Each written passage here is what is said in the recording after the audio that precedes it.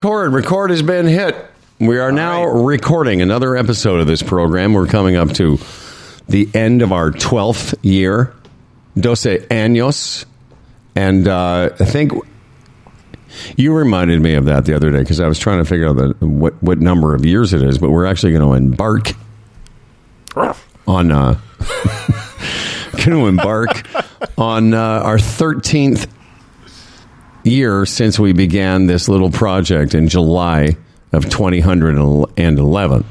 When's the birthday? Well, it's got a couple of dates. Really, the first full show, I think, was somewhere on or near the 17th of October. We did a test show, the famous one where I said the C word. He's never let me forget that. Yeah, that was ridiculous. All right, here we go. That was ridiculous. Yeah. Well, it was. Well, it was. You know, because you surprised me, and sometimes I surprise you to the negative. It's just it was like, oh, we're doing a podcast now. We can say all these kinds of bad words. Oh, I can't wait. Who's going to be the first one to say the C word? Oh, it was me. Do we have to relive it? Can't we just pass it by now? Every year we have to relive that episode. And I'll tell you, that's a huge turnoff for me when I hear podcasts. Listen, we throw the odd one out like normal conversations, but some podcasts where every other word is the F word, it's like, okay. But that word, the funny thing, the interesting, funny, curious, interesting, interesting. That word has come up on the show organically several times in the last 12 plus years. Yeah, but it's like, as my grandfather used to say, there's nothing funnier than a well-placed fart. Well, the C word well-placed is fine. It can be compelling and shocking. Yes, I know. Did you know what I'm saying? I was trying to make a point about social commentary. Can we? I'm sorry. Go ahead. When was the first? Did you guys ever fart on the show? I'm farting. Abe, can't stop farting. No, but like a sound. Like, did you actually do the fart? Oh sound? yeah. There was tape of me. There was tape of me. I think Jason captured it one day, and we would play me as well. Absolutely, but you too. Okay. Yeah, for sure. Anyway, my point, so now that you've acknowledged that it was a terrible day, dark day, when I said it, back to Dan's question about the birthday, it was, I'm going to have to check because there's an article here on the wall. We were in the Saturday Star that weekend, and so we did a show on the Friday. Boone will know this. Toronto Mike will know. We did a show on the Friday where I said that word. Everyone was shocked. And then we actually launched the show officially on the Monday after this huge article ran in the Star and gave us a bit of a boost, and it was pretty cool. And we've been doing it. In those days, we did it 5 days a week. I don't go through the whole schedule again, but for a long time, Fred and I did a 5-day-a-week show, which we didn't know. I have a question for you, Fred. Yes. We didn't know at the time. Pardon me? Fire away. Okay, thanks. Speak freely. Permission to speak freely. Firing line. Because we were so new and the whole industry was new, like 12 years ago in podcast terms, I always joke, that's like Marconi styles. Like nobody knew it. In fact, our first podcast was at Dan's house. I believe it was December 2005. Maybe 2006. Something like that. The gift of Christmas or something. But we had done like half a dozen of them in various places, Pride FM, a bunch of different locations, Dan's place. We were just doing these little shows together, which became later known podcasts. So here's my question to you. Because we didn't know any better, you and I did shows 5 days a week. If we had known what the industry was going to become, which is mostly people like Marin and Rogan and whatever, Smartless, they do them once a week. Would we have done that, you think? That's a tough question. Well, I asked the tough questions. No, only because the reason we did 5 days a week is we wanted to discipline ourselves out of the gate. You know what I mean? So it's sort of two different... we thought if we're going to do this, we got to take it seriously. If we're going to take it seriously, that means we have to discipline ourselves to do it. Because even back then, the few that were around were willy-nilly, right? And we didn't want that. Plus, let's be honest, in the early days of this, we thought maybe by releasing a podcast, somebody might rehire us for the radio, which ultimately happened on a lesser scale than I think we anticipated. So that's a tough question, Howard. Like, I don't think so. And I'm not sure we would have been able to generate revenue off one a week. Well, not in those days, for sure. Yeah. And we just didn't know any better. And because it took years. I mean, one of the model that, I don't know, I didn't want to get into a big discussion of the early days, but the model that we were trying to base ourselves on was a guy out of Chicago, and he was doing the show multiple times a week, a guy named Steve Dahl. And see, he was subscription, and I think that's why he did it. Because what he wanted to do was sort of replicate his morning show. And to get subscriptions, that wouldn't be one a week. No, so but he didn't go. He wasn't subscription when we met him. When you flew. Oh yes, he was. He was when you went to Chicago. He was a subscription. Anyway, yes. I think if we had started the podcast, say 5 years later than we did, by that time we're talking 5 or 6, 7 years ago. Dan, by that time, programs were being put out as podcasts once a week. Right. And maybe we would have thought, and who knows, maybe eventually we'll start shaving off episodes like we have.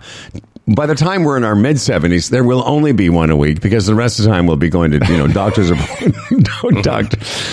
appointments and, having people bathe us.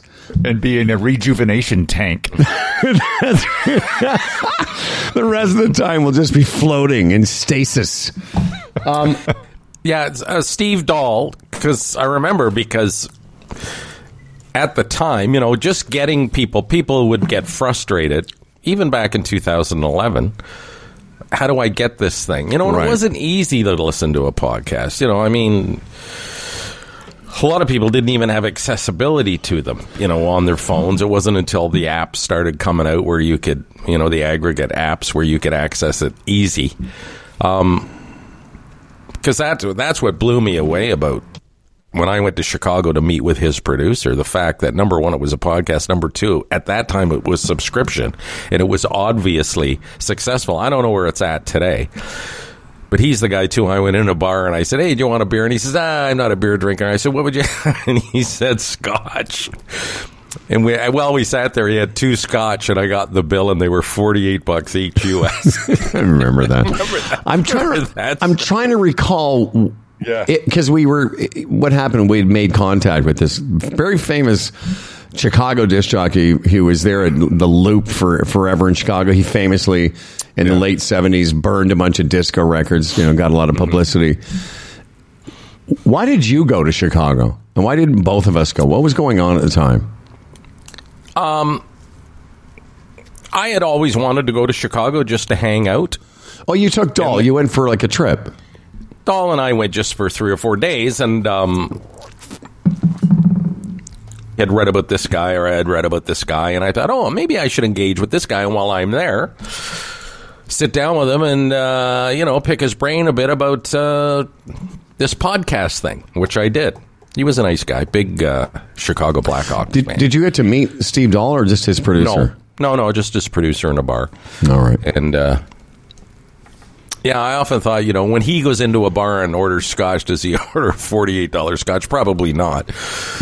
Wow. But he did that day. But, for $100 US, I got enough information. It was great. So anyway, I don't know how this started now. A couple minutes ago, I don't know what got me on this. That we're coming up to what will begin our 13th year of doing this. Still supported by some great sponsors. We're going to have a great chat today with one of them. A lot of interest because of this contest about how to we're going to give away a chance to rent an electric vehicle for the weekend. And I think this was the sort of the tipping point in terms of interest. We've been talking about these for a while, but now we're going to give people an opportunity to actually roll around in one. And it really has upped the interest in it. There's lots of stuff in the news, of course, daily. Dan Duran's News will be part of this program. And, of course, this is Email Thursday, which apparently in the spring we were doing it on Fridays, but I don't know. It's not going to happen. So there's lots on the show. And Toronto Mike will check in. He's got some more stuff he wants to run by us. And yes, he's uncovered some more Humble and Fred history. Okay. And I have an announcement. I'll be making Howard Glassman history 1 week from today in a performance mode. What do you mean? This is for the show. I'm going to make this announcement. When? Right now? No, when the show starts. Oh, okay. This episode of Humble and Fred is being broadcast to the world from our state-of-the-art Humble and Fred studios in Toronto, from our well-equipped Brampton facility with a pool, and Lisa's dining room table with a recent coffee stain. And is brought to you by Bodog, the Retirement Sherpa, the Chambers Plan, Boron One, EVNet.ca, Palma Pasta, and Stretch Lab Toronto. And now here are two men who, with all the flooding, earthquakes, volcanoes, wars, and fires, feel there might be something to the apocalypse. But then again, as long as you can get bacon and dry rub wings at buffets, it'll be just fine. It's Humble and Fred. I mean, why is there a coffee stain on Lisa's coffee table, Dan? Where did that come from? I kind of, I shook my coffee cup and a little bit fell on me. She's laughing right now. Yes, she is. Right here. Well, I don't get it. Could you just wipe it off, or did it leave a ring? No, it's there's a tablecloth. There's a tablecloth. Oh, you just stained the tablecloth. Right. Mm-hmm. Oh, that's okay. That can be fixed. Yes. Is there a list on the fridge, like every time you destroy something in our house?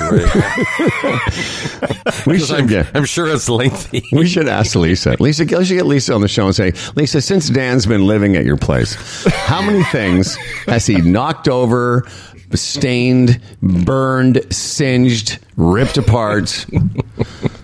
I keep it on balance by fixing stuff. Well, that's it. There's two lists: things Dan's broke, things Dan's done fixed. Yeah, that's exactly right. Yeah. No, I'm sure that's a fair balance, because if there's little things that annoy Dan, he's right. He's all over it. That's for sure.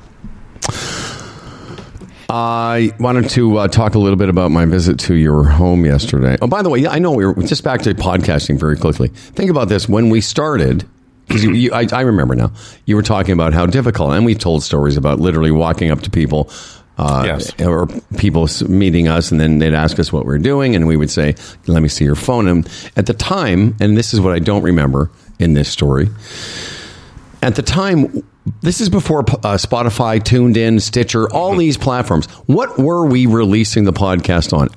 Was it Apple? See, on our website. On our website. Yes. So wait a second. On our website, and you could call up our website on your phone and then click play. That was it. Yes. Wow. And then it not for long, and then there was something, I forget how we first accessed it. But I remember having these fantasies back in 2011 and 12, because the whole thing was, will podcasts ever be available in cars?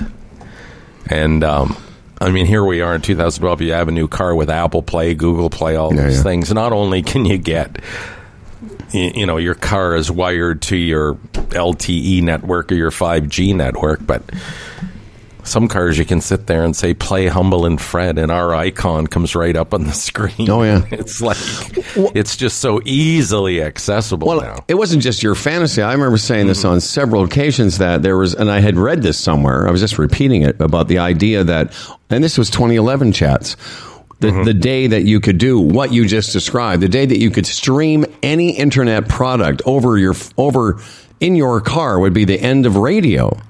Mm-hmm. That and in a lot of ways, I know radio argues this is not true, and listen, there are things radio still can do, but there are, I guess, Oh no! I know, but that argument just kills me, because for everybody that's in their car listening to a podcast, which is hundreds of thousands, if not millions now, every moment they're doing that, they're not listening to the radio. So how has it not been affected? Exactly.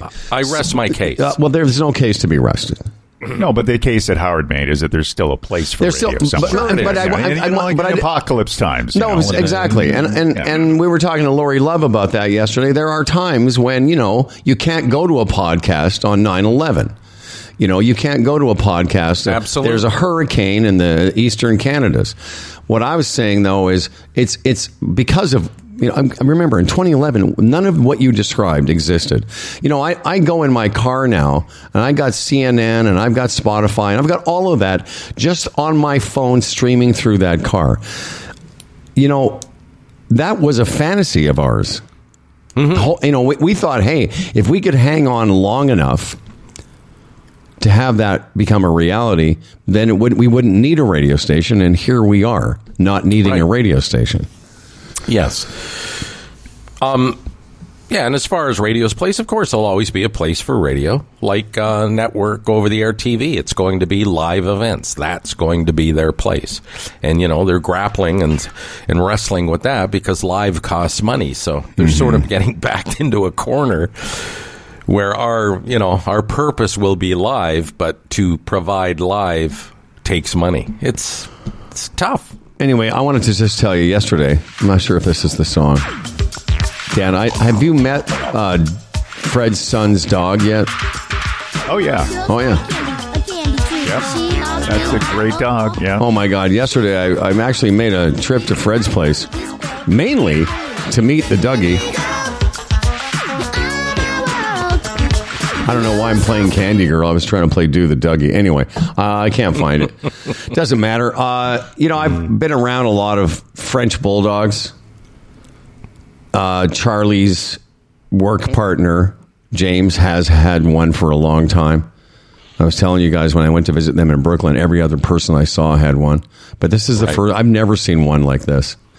Just the way he's built and his coloring and just his personality. What a dog, man. I was like, I'm in love with the guy right away. No, so are we. It's like, it's hard to believe how much you can fall in love with a little turd running around the house. Yes. I constantly just pick him up and kiss, his jowls and his cheeks. And yes. And he's just so intuitive, and he's just so tuned into what you're doing all the time. As I've said many times, I'll say it again. It's like having another person in the room. It is. It's weird. Well, I was there for maybe not more than a half an hour, and the entire time he never left my feet, and he was chewing on a bone and making this noise. And it reminded me so much of Stan as a puppy because, they're very similar faces, these French bulldogs and a Boston Terrier. Man, he's a sweet boy. Yeah, he sure is. And I'll tell you, Delise is a dog person. I'm not going to pretend she isn't, but she's, reluctant to have after Billy, our dog, who we got for the kids when they were young, very reluctant to have another one. But she has just fallen head over heels for this dog. It's funny. I love watching it. Every time she sits down, she wants him on her lap. I always worry. And then, I had mentioned a month or two ago, he injured his back, and now she's always she's like a mother, make sure he doesn't do this. Yeah, don't make sure he doesn't do that, and don't let him run up the stairs. And even Danny says, Mom, he's got to get on with his life. But she's so terrified that he's going to injure himself again. I said to her the other day that because at the lake, Clifford was not allowed in the Patterson establishment in any way whatsoever. But I noticed that Dougie was all over the Doug can go anywhere. Yeah, so I said to Doll, I said, what happened to the dogs not in the trailer rule? She says, I've broken all the rules. It's he's broken it. Yeah, but again, that's a bit different. Clifford was 4 times the size, and often he stunk because of the type of dog he was. Dougie does. Yeah, okay, yeah. But you labs used to have a dog, yeah. You know what I mean? Yeah. Yeah, I get it. No, I understand. And when it's not your dog, you don't want everybody's dog coming into your fucking. I totally get it. I'm not being critical in any way. It was it sounded like a little bit of criticism, but that's fine. No, the dynamic changed. And by the way, you know what he was being? He was being observant with the side of a tinge of criticism. But is there any reason for a large dog to be in your trailer? There's no reason for it. Well, I'll tell you what. If he's your buddy, there's a reason. Nobody loved Clifford more than well, I shouldn't say that, but nobody beyond the family loved Clifford more than I did. That's right. That's true. Do you remember the first time? And I think you had just got the trailer maybe within a couple of weeks or a month, I came up with Stan. And Stan was still a puppy running around, very rambunctious, and he ran through your screen door, sliding. Within moments of arrival. Within seconds, Stan kapowed through the screen door like a cartoon villain, right through. I felt terrible. Yeah, Stan's still traumatized by that and everything else in his life. But even Stan then, I mean, he was a bit skittish because, it was all new to him and everything. But a small dog, like in that environment, like Melanie's dog, Winnie, she prances in and gets up on the futon and lays there all day long and doesn't move. You know what I mean? Mm-hmm. So it's not like a big lumbering dog with the tail wagging, knocking things over. And it's just different. Same with Doug, Doug feels secure. He's not... He likes indoors more than he likes outdoors. He likes outdoors in small shots, but right. He's more comfortable in... Well, I'll tell you that I've seen a lot of French bulldogs, and Dougie's markings or his coloring is very different, more like a German Shepherd. Yes. I've never seen one like that. So imagine a sort of a mostly black body, but that brindley brown markings on his face, and he's got this unusual... looking it's almost like I can't describe his eyes. I was mesmerized by this dog, Dan. I was on the floor. I was playing with him. I got him to lick my face. We played bitey games. It's fantastic. You kind of want to be a dog, don't you? No, I just love dogs. Oh wow, I know. You're just freaking love them, rolling around. And then I got my dog here. I got Stan, and I got Charlie's dog, Billy, my little booby Billy.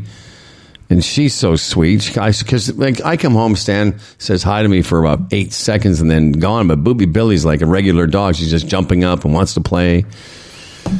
She'll lick you forever.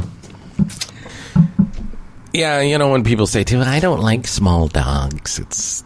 It's like, I guess there was a time where I said I don't like cats, but Melanie's had cats, and when you're around cats who are loved by a family, you have a whole different perspective on them. Sure. Seriously, cats can be very, very interesting animals. And the ones Melanie had, I fell in love with. And now she has two little kittens that are something to watch. They're brothers, and they love each other. Like, it's unbelievable.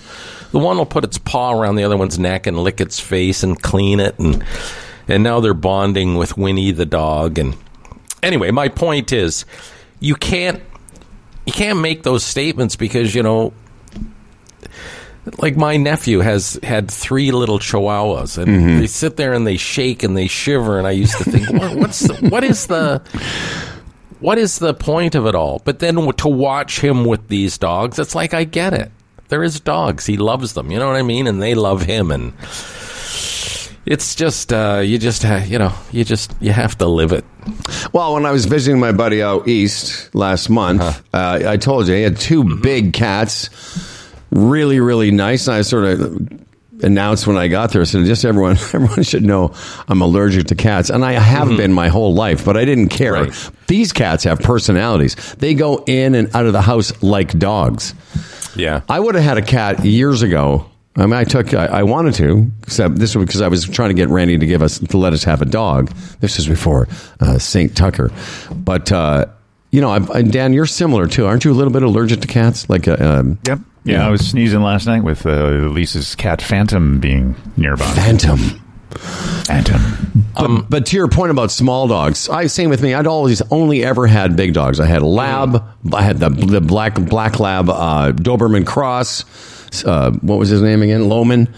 And then when we got Stan's like a good combo because he's a strong. He's bigger than Dougie. So he's like a big dog, but he's small dog, takes for care. Clifford was awesome because Clifford, I could get on the ground and wrestle with him. Wow. Just the best. But I would tell you, it's a fabulous dog. I've never loved a little dog like I love Booby Billy because she's just so sweet and easy. Go ahead. I'll tell you the only thing I don't like about that dog. Why? No, I thought you were going to say something. No. What I was going to say is I think part of the reason that you love that dog is part of the reason that we really love Dougie, because we see what Dougie means to Danny and what that dog means to Charlie, what Billy Booby means to Charlie.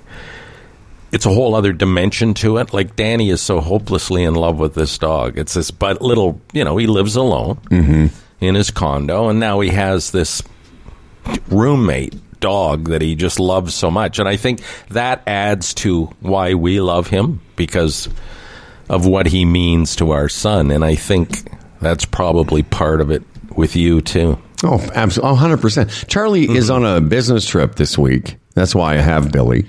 And Spencer and I, actually last night, Spencer and I had quite a bit of a debate as to who got Billy to sleep overnight. Anyway, she won. No, I know. Isn't that funny? Oh, yeah. We're disappointed. If Dougie goes to stay with Danny's friend for like a one night or something, it's like, what? Why? Like, we're here. Like, So seriously, last night I was going to bed and I stopped by to say goodnight to Spency, and Billy was in that room, and I saw Billy as I was saying goodnight, and Spenny was like, well, do you want the dog to come with you? I said, well, not if you want them. And, oh, yeah. But the only thing about that dog, and again, small dogs, all they have as a defense is the noises they can make out of their shrieky little heads. Mm-hmm. And I was saying to Freddie yesterday, man, it's unnerving.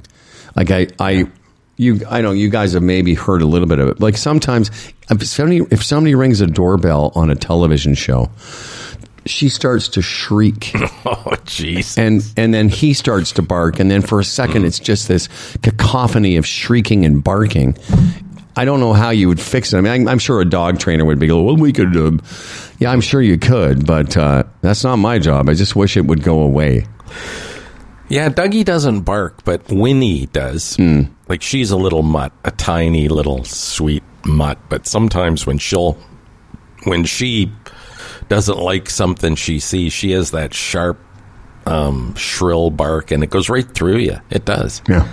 So I know what you're saying. One other observation I will make on cats and dogs, and it sounds awful, but it's just the reality. And again, I can't speak for my daughter's family directly, but they've had a couple of tragedies in the past couple of years. They had a cat, Terry, who got hit by a car, and people saw it get hit by a car, and then Josh, my son-in-law, had to go out and look for him and found him and had to bury him and stuff. And it was awful. I felt really bad, but I think if that had happened to the dog, it would have been a whole different feel and scenario. You know what I mean? Oh, yeah. And then they had another cat named Lenny. And this summer, they just let him out, and he never came home. And still hasn't, obviously, because they've since got two other cats. And this cat, Lenny, it's like, of course it's not like a child, but it tugs at them because, like, what happened to him? You know what I mean? Did somebody do something bad to him? Did he get trapped somewhere and couldn't get out? Was he killed by a coyote? You just don't know. Your mind runs wild. Mm-hmm. But again, I make the comparison. If Winnie didn't come home one day, it would be a whole different feel. You know what I'm saying? Like, oh, absolutely. It's like you have, like, do you accept the fact if you have a cat that doesn't stay in the house that, because dogs don't run free like that, I mean, you run the risk of losing them. Well, it's happened to Melanie twice now. Yeah, we get over it and they just get another cat. I'm just saying, if that was the dog in that position, I think it would be a much bigger tragedy within the family. Oh, absolutely. Dogs are more valued than cats? Yeah. I don't know what I'm saying. I don't know what I'm saying. Well, to some people, no, but I get it. Yeah. But it was still, listen, if it was your cat, it would be as big a tragedy. No, I'm valid, but at the same time, I know I felt sad when this happened to the cats, but not nearly as sad as I probably would feel if it happened to one of the dogs. I think, like... Ex-wife Randy had Tucker, our little family dog, for 16 years. And loved that dog. That dog started off as, my idea. I wanted the kids to grow up with a dog. And, right. And then we got this dog. It was the perfect little breed. It's called a Miki, and it was, it was part of the family, the size of a slipper. And the famous first in our family, there's a joke because Randy, when we first got a week after we got the dog, she said to me, "We've made a huge mistake." Huge mistake, she said. I mean, because whatever. Cut to, I sold the dog to Randy in the divorce. That story, we don't need to repeat that one. To the point where Randy, after the kids moved away doing college and such, Randy is so in love with that dog, like it became her third child. And when Tucker died, I don't know if you guys know this, Randy had a dog funeral for Tucker. No. Oh, yeah. Like the gravesite, throwing dirt on the box. Where was this? Where At some, I don't know where she found some dog grave place. And Spencer, this is the best. Did you not attend the funeral? No, I didn't. I was maybe. Why? I don't know. I can't remember. Disrespect. So Spencer tells this story in their act. It's really funny. She tells the whole story of how Randy videotaped Tucker's death. This is true. I don't know if I ever told you this, guys. So Randy's videotaping. Tucker, the last couple of days of Tucker's life, he did this thing. It was almost like Dan. He got narcolepsy, where he'd be like breathing, and just kind of fall asleep and pass out. Right, like he just kept passing out. And every time he did, everyone thought he had died. So Randy wanted to I don't know, guys. I don't know why Randy wanted to videotape or record his final moments. So at the very end, there's a video, and Randy's commentating, and Tucker does this thing where he breathes, and then he just closes his eyes, and what it looks like he goes to sleep, and you can hear Randy's voice going, "Dead." And the music swells. Dead. Get out. Seriously. So she actually caught the actual death? Yes, but in her voice, you can hear her going, "Dead."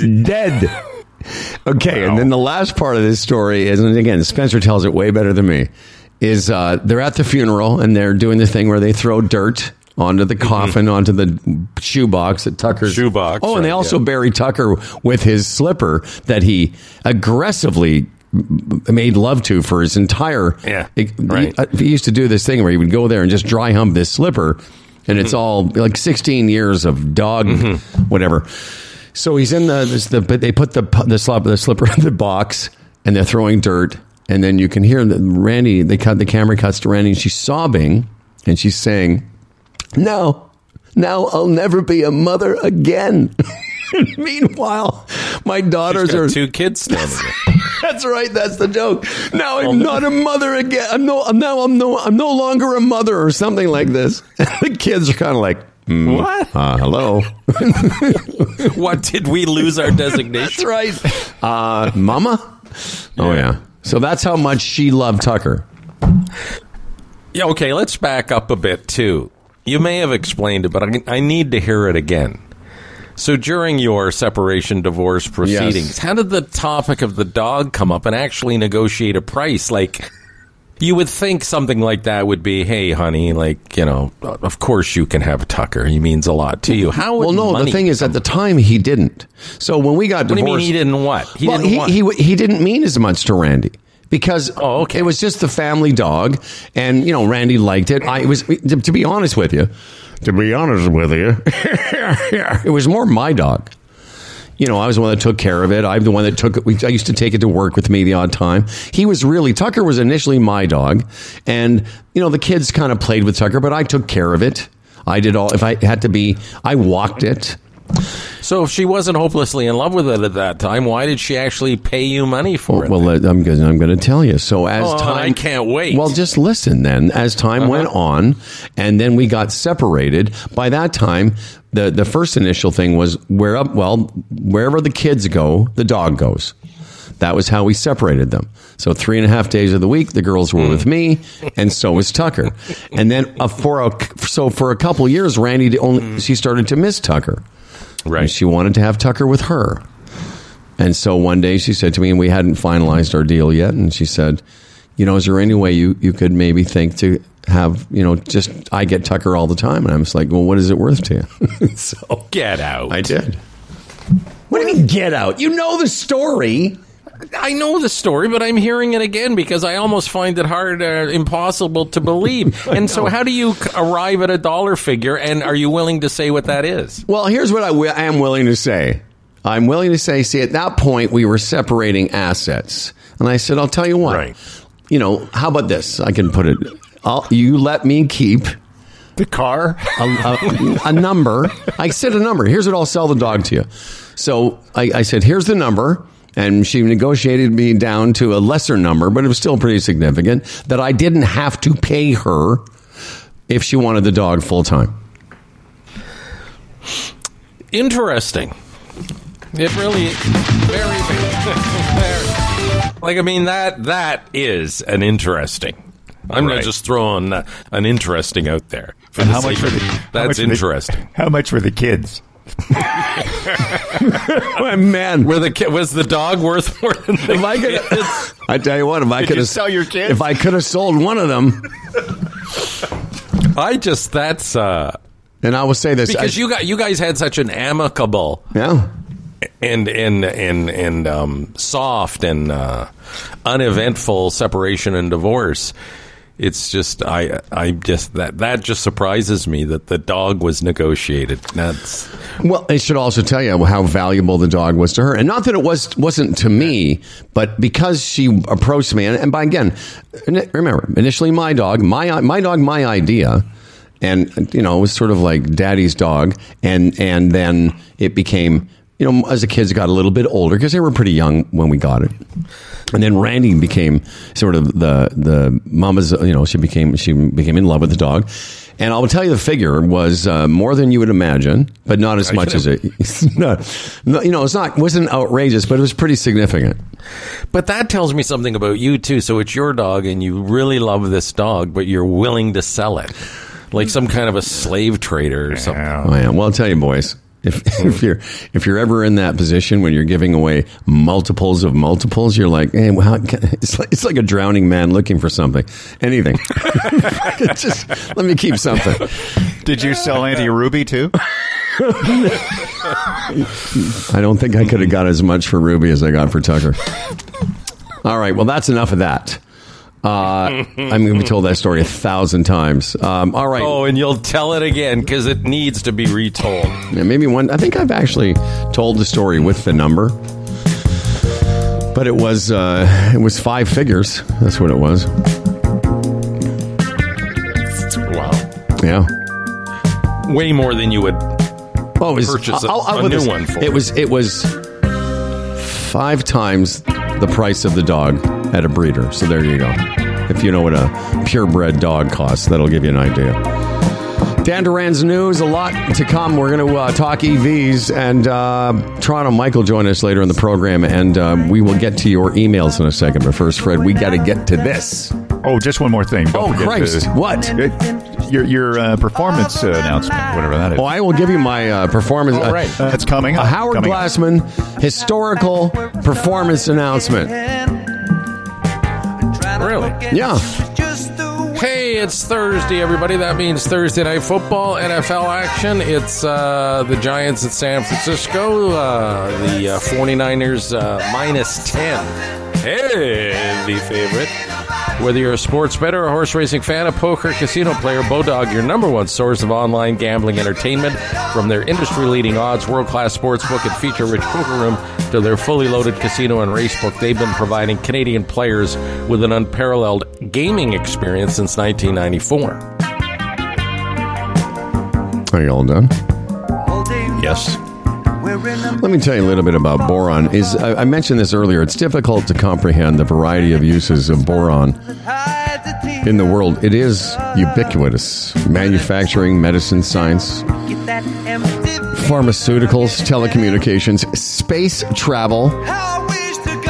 It's found all around us, and we're in constant contact with this vital element, even though for the most part we're not aware of it. Some of the more common applications of boron include glass production, insulation, fertilizer, silicon metallurgy, LCD screens, stealth technology, sports equipment, nuclear reactors, and waste storage, and the big one, lithium batteries. There's more boron in an electric vehicle, apparently, than lithium. Anyhow, the reason we mention it is boron1.com, one of our supporters. Find out more about morons. That's our show.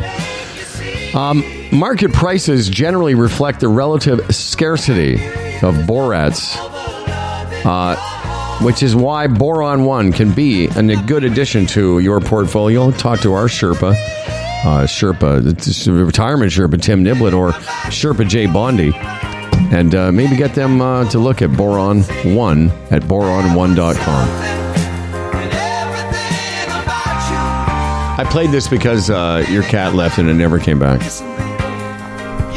Yeah, Lenny, he was a good guy. Lenny, come back. And again, her cat's always, I don't know. It's their environment, but, and I say this, they were all like, and you said it earlier, almost like dogs. Your buddy's cats. Yeah, my buddy's cats go in and out of the house like, I've never seen anything like it. Mm-hmm. They're big too. But like they go and they'll roam the neighborhood and just come back to the house. Well, that's it. And again, you take that chance when you have, there's house cats and non-house cats. And when they're non-house cats and you open the door and let them go, like you really would never do with a dog anymore. Right. You just run the risk. You never know. Like from somebody getting pissed off and doing something horrible to them, or just getting chewed up in the wild, or getting trapped somewhere, or whatever. Who knows? I can tell you one thing we missed, though, in that discussion is the fact that when you and I were kids, and Dan too, there was just dogs roaming the neighborhood willy-nilly, constantly. Yeah. There was just all the dogs that people owned on my street were just outside. And not always with their owners. It would just be like I would walk by and I could play with a dog randomly that was so and so is from down the street. Yeah, when I grew up in Scarborough, my dog Barney, she wanted out, you open the door, and then for any given moment of the day, you didn't know if the dog was in or out.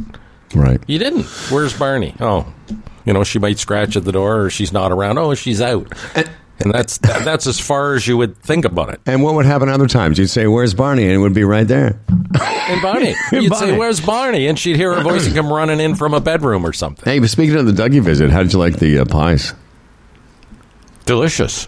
I brought Freddie some pie commissioner pies yesterday. Yeah, we had a buttered chicken and a braised beef, and we had half each of... Yeah, a little mix and match. They're pretty good over there. Match with a little nice fresh salad. They're pretty good. Mix and match. Anyway, I'm glad. That place we talk about, Burton's Meats? Yes. They sell pie commission pies. Isn't that something? So they've got some association with the Pie Commission. Well, I'm sure that's... So that's where more often than not, that's where I get my Pie Commission pies. Well, you wouldn't come all the way down here. That's... No. It's ridiculous. Okay, let's get to this because we have... we're going to add, I think, one email each, so this will take a little bit of time. It's not going to take over the whole show. We have already done show, so here we go. Hi, guys. Hi, guys. Another week of emails. Humble and Fred at humbleandfredradio.com. Where are we starting, Fred? Range anxiety is the subject from Jim Turkles. Hi, guys. Hi, guys. Hey, looking forward to your EV show, he said tomorrow, but it's actually today. I'm a huge car buff. However, I'm a little hesitant on taking the plunge into the EV market for fear of running out of juice when driving. I am seeing more and more Teslas on the road today, so I guess these folks have gotten over that fear. Maybe a rental for a weekend is a way to test the waters. Keep up the great work, and thanks for keeping us laughing. That's Jim Turkles. He gives us no body function numbers. I got to admit, Jim, that's what it was for me last fall when I started exploring this, that I was like, okay, how range and all the objections and what happens if you run out of juice. But I can tell you now from having one for the better part of 8 or 9 months, it really isn't a concern, even though Canada lags behind a lot of countries in terms of, adopting charging stations, and we can talk about that with Daryl later, but overall, it really hasn't been any different than, than gassing up your car. How much range do you have in your SUV? That's a good question. I'd probably say around 400K. Right. With a full tank, yeah. Right. So that's not much different. I mean, I got a long range in this particular car. It's 480 kilometers. Yeah. So, yeah. I think it's just still in people's heads, right? Like there's gas stations everywhere, but am I going to be able to find a charging station when in fact they're pretty common now too. Absolutely. But you know what, Howard? It's it's like podcasting, right? Yes. It must evolve to become part of the mainstream. That's all. Absolutely great point. Hi, guys. This is from our friend Lori Love from yesterday. The subject line, sweet morning. She says, hi, fellas. But we know she means. Hi, guys. Just wanted to thank you for 15 minutes of fun this morning. What a thrill for this old fan of H&F. I also wanted to apologize, you don't have to, for not having a proper mic. I thought I had a connector from my laptop, but wasn't the case. If I'm ever needed again, I will be sure to have a proper mic. Props to Dan, says Lori Love. By the way, this is Lori talking now. Props to Dan for helping me set up the best audio choices the night before. And not once did he brag about his wang. So that's Lori Love who can say, by the way, in the rules of our contest, other people can say anything they want about Dan's wang. She signs off, love you both, Lori, with a little heart. Resting heart rate 71. The rest is all normal. And we thank you, Lori Love. It was great having her on. No, it really was. I said to her, in response to that, I said, your mic was fine. Sometimes the guests, if their mics are just a little tinny or a little off, that's fine because, people know that sort of remote. Not a big deal. And next time she's on, and I'm sure she'll be on again, we can maybe step that up a bit, but it was fine. It was fine. And and again, after all this time to have her on was great. It really was. You and I have talked about this from time to time. Probably recently, I think it came up about somebody mentioning the quality of the podcast we do and how most of we had some trouble with the mic the other day. But for the most part, we want, and this was another thing we thought of 12 years ago, was we wanted it to be broadcast quality. Because I can tell you, I was listening to a couple of podcasts yesterday on the way to and from the golf course, and it's a subject I'm really interested in, but I find it hard to listen to because the balance in the microphones is so bad. Like, just to the point where, I know the guy. I know one of the guys. I sent him a note and I said, listen, great content, like amazing.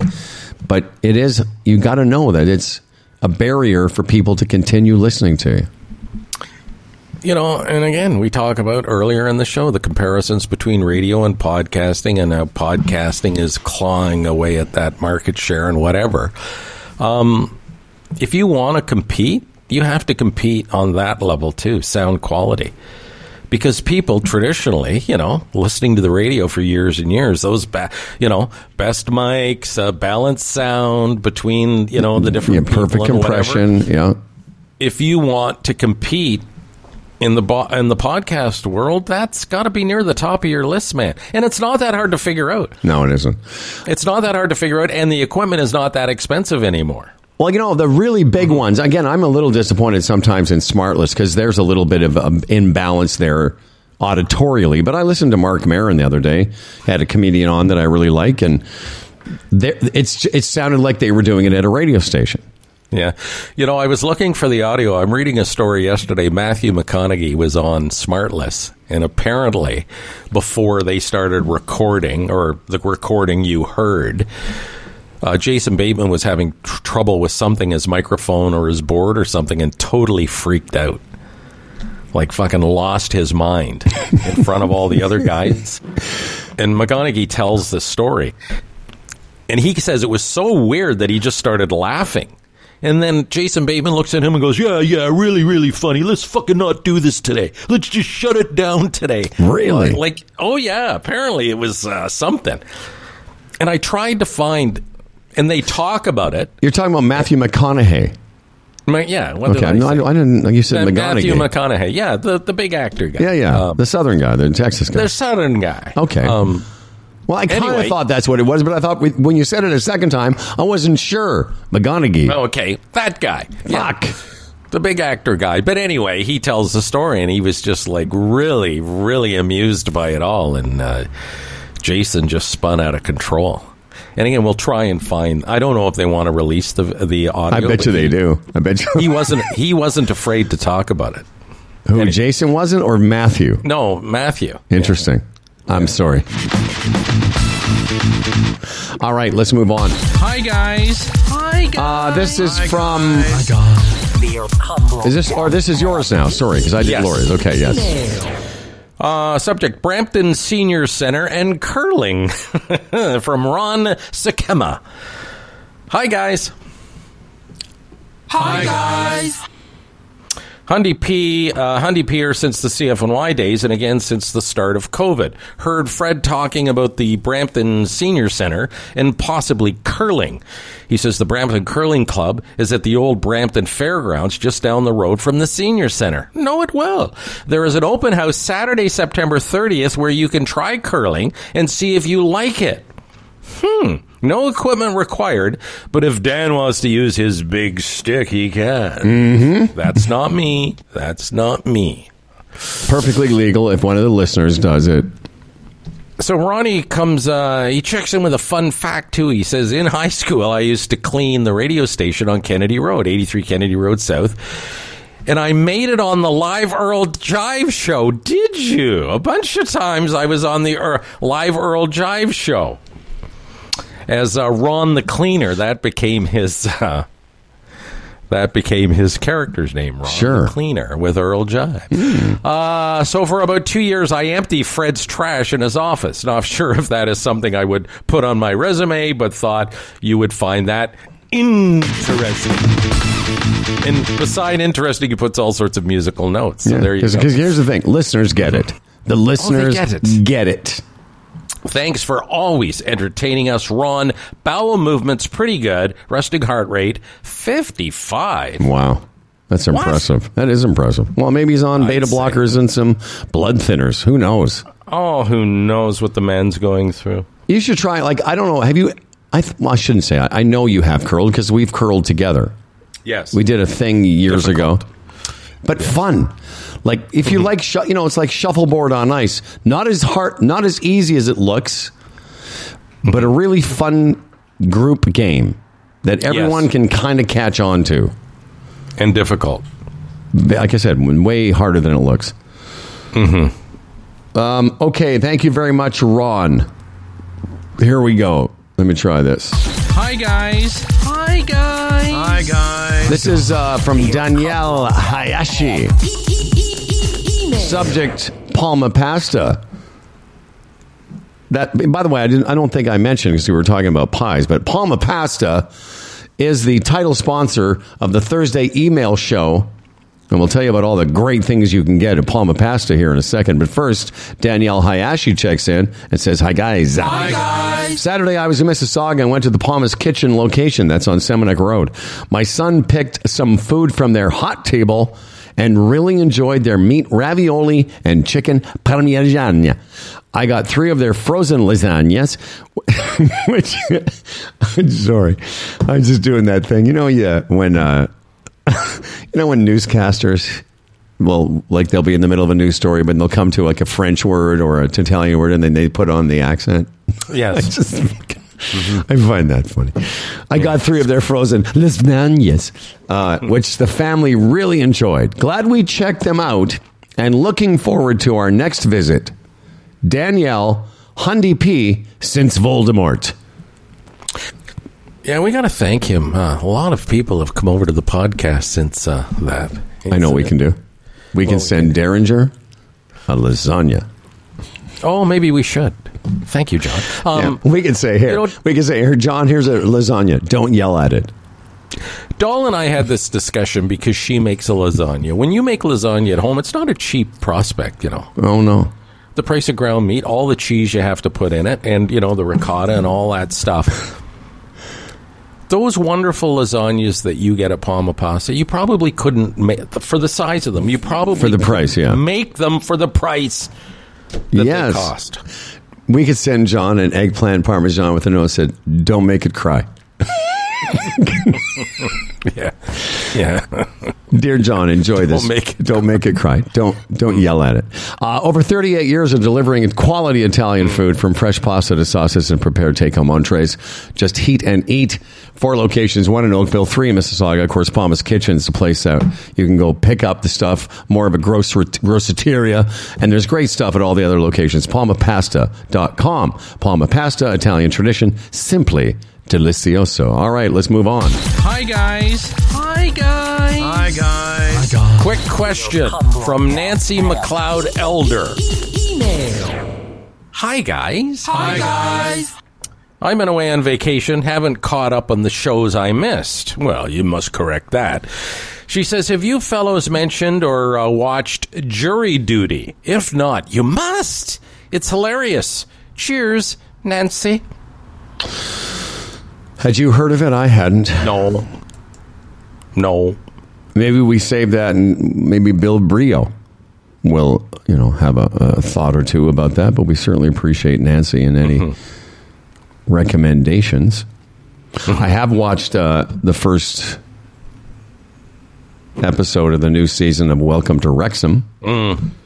And when you get around to it, it's really, really cool. You know the part, you've seen it? No. Yeah, okay, why are you smiling? Oh, no, because I'm going to say something when you're finished. I can be finished right now if you want. No, you were in the middle of saying something. Well, I was going to say, the episode, you'll love it because it features His Majesty the Royal King. This was the point I was going to make. I saw the trailer, and, right. It's funny. You go back to the beginning of that series when the guys were really second-guessing themselves, should they have bought into this thing? Right. Now they've turned it into this money-making machine. And seriously, do you think King Charles would have showed up there if not for that television show? And, the focus, the spotlight that has been put on that team? Like, it's such an amazing story. Oh, yeah. It really is. And we have, later in the emails, a reference to Come to Wrexham. Well, in the episode, it's pretty cool because Ryan and Rob are just such decent guys. You can tell they are.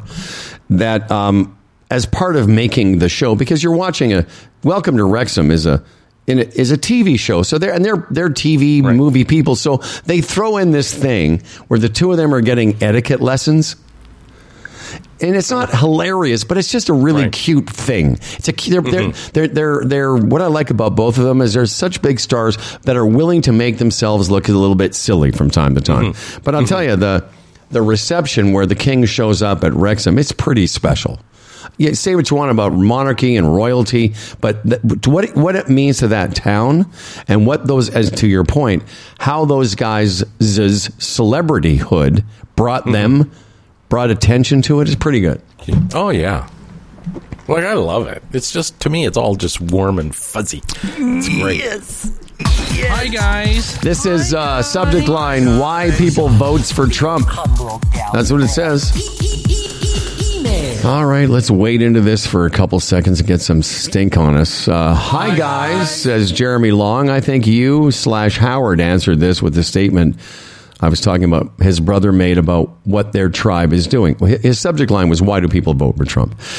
If you're a conservative, you're going to vote conservative. Whether you truly like the guy or not, you want that tribe to get in or stay in.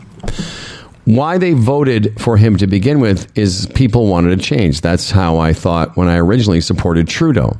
I hadn't picked a tribe yet, being a younger individual when he got in. He says I'm 43 now, which, by the way, I like. For a lot of reasons, I like the fact that we've got some people that are, not all retirement age. I realize I'm actually in the conservative tribe, and that's how I'll vote going forward. And he goes on to say, I spent a good amount of time in the U.S. for work and have close work colleagues down there. Of course, I've asked why they would vote for Trump. The response is basically they either didn't like Hillary or simply that's their party. Sure that there are others that just have no idea about politics and support him because they think it's cool, but that's not who I hang with. Resting heart rate 65, BMs, too frequent, signed, everybody love everybody, Jeremy Long. Well, his name is Jeremy Long, Fred. Yeah. Long. Hi, Jeremy. But long. Okay. What, is that a Dan reference? I don't know. Is it? Oh, okay. Here's the thing, and I get that to a point. That was then, this is now. Yes, he was elected in 2016, and we even said at the time, give the guy a chance. Maybe he'll be a good president. He turned out to be a clown, a buffoon, as we see. But this whole thing about gravitating to your side isn't valid for me anymore because the man is a convicted rapist. I like Stephen Harper, and I will admit it to this day. I think he was a good prime minister. He was the right guy for the time. But believe me, if it had been revealed that he was a convicted rapist, he would have lost me. And that's what bothers me about this whole thing. I mean, it's just all so murky and disgusting and such a swamp that little tidbit of information, being found guilty, liable for sexual assault, which is actually rape, has just been lost in the shuffle. It's something else. Yeah, I agree. And what's also been lost in the shuffle, and then there's a laundry list of paying porn stars all the way down to trying to seed fake electors. Mm-hmm. How the thing is, any one of the shopping list of stuff would, for me, turn me off him. But that's why I brought up my brother yesterday, because, you know, his whole thing about, you know, once you're ensconced or whatever in that tribal mentality, almost nothing that your leader will do, you know, and I'm not to be too dramatic here, but there were a lot of people that supported Adolf Hitler long after they knew he was exterminating not just Jews, but people all over, and still supported him. So that's how, I'll use that example as how powerful that is. But I bet you those who stuck with Hitler at the very base, hated Jews. And this is you know, sticking with Trump too. And again, I say it all the time, and we say it all the time. To me, the very base of a Trump supporter is intolerance and racism. They really think that he's going to put the white man first again. Yeah, I agree. I agree with the Trump part, but I'll bet you there were a good portion of those people that went too far for them. And still they support. That's my point. Yes, they might have had because here's the thing. The whole thing about the anti-Semitism in the late 20s into the early 30s, it didn't exist 15 years before that. I mean, it was seeded. It was they started making it societal. Not all Germans felt that way.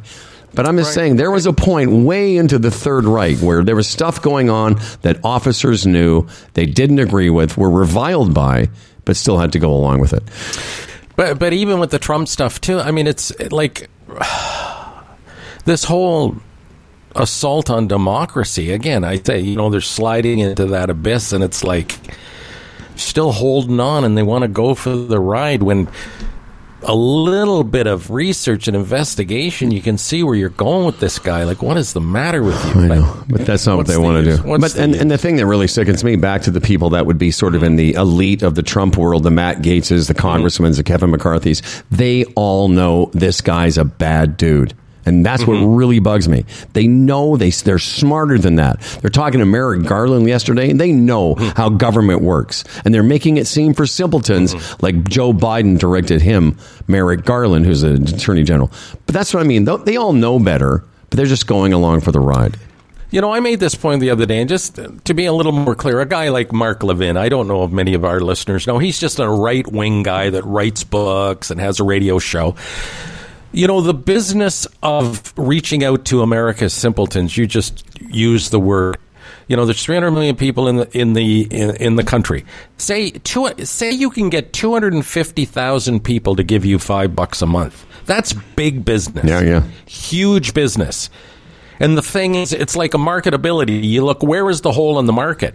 Well, if I talk to these simple people, I can say anything to them, say whatever they want to hear, and they'll eat it up and send me money. I know it's wrong. I know it's not good for the country, but I'm doing the math here. $5 at 200,000. Oh my goodness, that's $1 million a month or whatever it is. Yeah, of course. It's huge business for these people. Yeah, and they, you talk about this patriotic company or this patriotic country. There's so many of those assholes that don't care about the country. And the model is based on the evangelicals, which is why they get support from them. Just looking here, you got the story right, says Steve Lavery. This was on the first time they tried to have him on the show, and Bateman did what you said. This is McConaughey. And stopped the show, but they brought the tape of this happening on the most recent show to needle Bateman. Really funny, says Steve Lavery. Oh, okay, we'll have to grab that. So that's good recon from our buddy Steve Lavery. Always willing to contribute. All right, let's move on. Hi, guys. Hi, guys. Hi, guys. This is a golf-related one. From Bob Singer, says, hi, guys. Hi, guys. I wrote to you last year prognosticating, that's predicting, that you would get your hole-in-one in 2022. Even offered all of you a round of golf to celebrate. Now I'm completely convinced the elusive ace of aces will happen this year. Especially with your game in a good place. I guess he's addressing this to me. And again, free golf and maybe a citywide celebration. The odds must be in your favor. Please know the Humble and Fred faithful are rooting for you. Well, I appreciate that. I came really close again, like last week. A week ago Wednesday was as close as I've ever come. He writes 69 BPMs, Metamucil regular. He's one of those guys. And a 1.7 index, so the guy can play. Like he's a very good golfer. Hyundai P since the radio days, and an STD. You know what an STD is? Yes. Well, not the disease. Like I can tell he also listens to the golf podcast. Okay. Because we call the people who listen to the golf podcast Swing Thought is the name of the podcast, but Swing Thought devotees or STDs. So there you go, your friend Bob Singer. Thank you, Bob. You know this. Thank you, Bobby. Thank you, Bobby. Hi, guys. Hi, guys. Thank you, Bobby. Hi, guys. Beer humble down This, I was a little taken aback by this. Long-time listener Liz Brew writes, subject matter, what kind of anal-picking hair is this? As pertains to Duran. And she says, hi, guys. Oh, I'm sorry. You kind of just got a little warbly there. Hi, guys. Oh, did I? Hi, guys. She says, we all get Dan Duran is eccentric as fuck.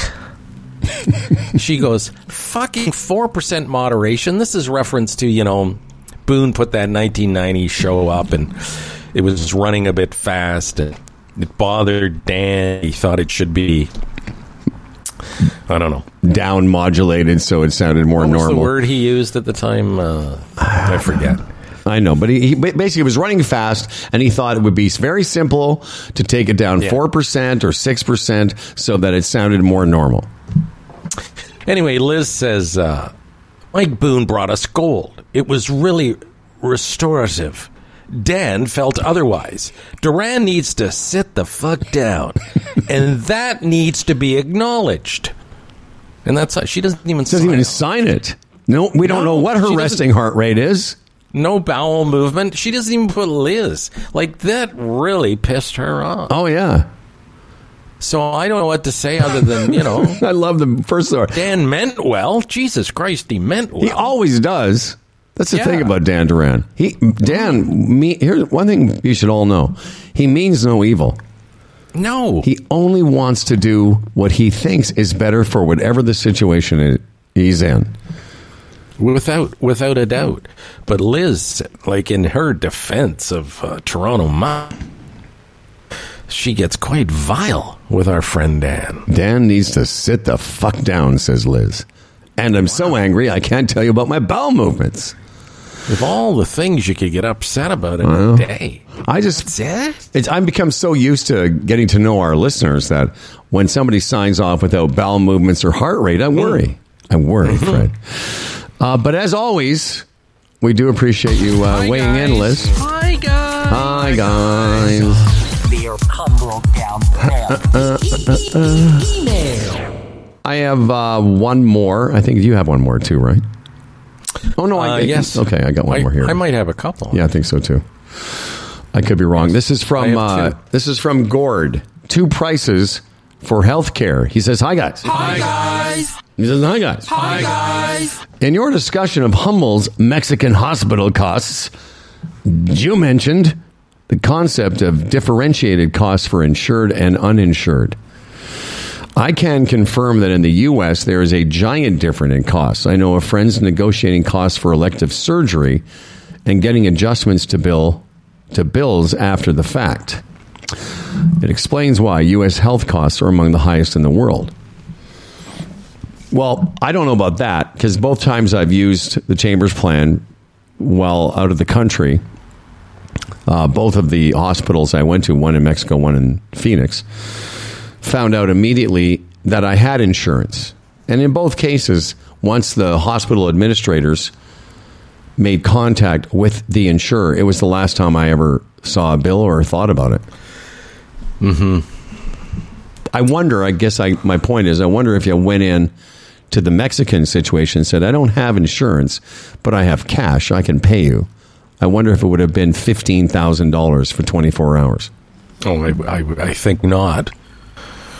But, this is another example of misdirected angst.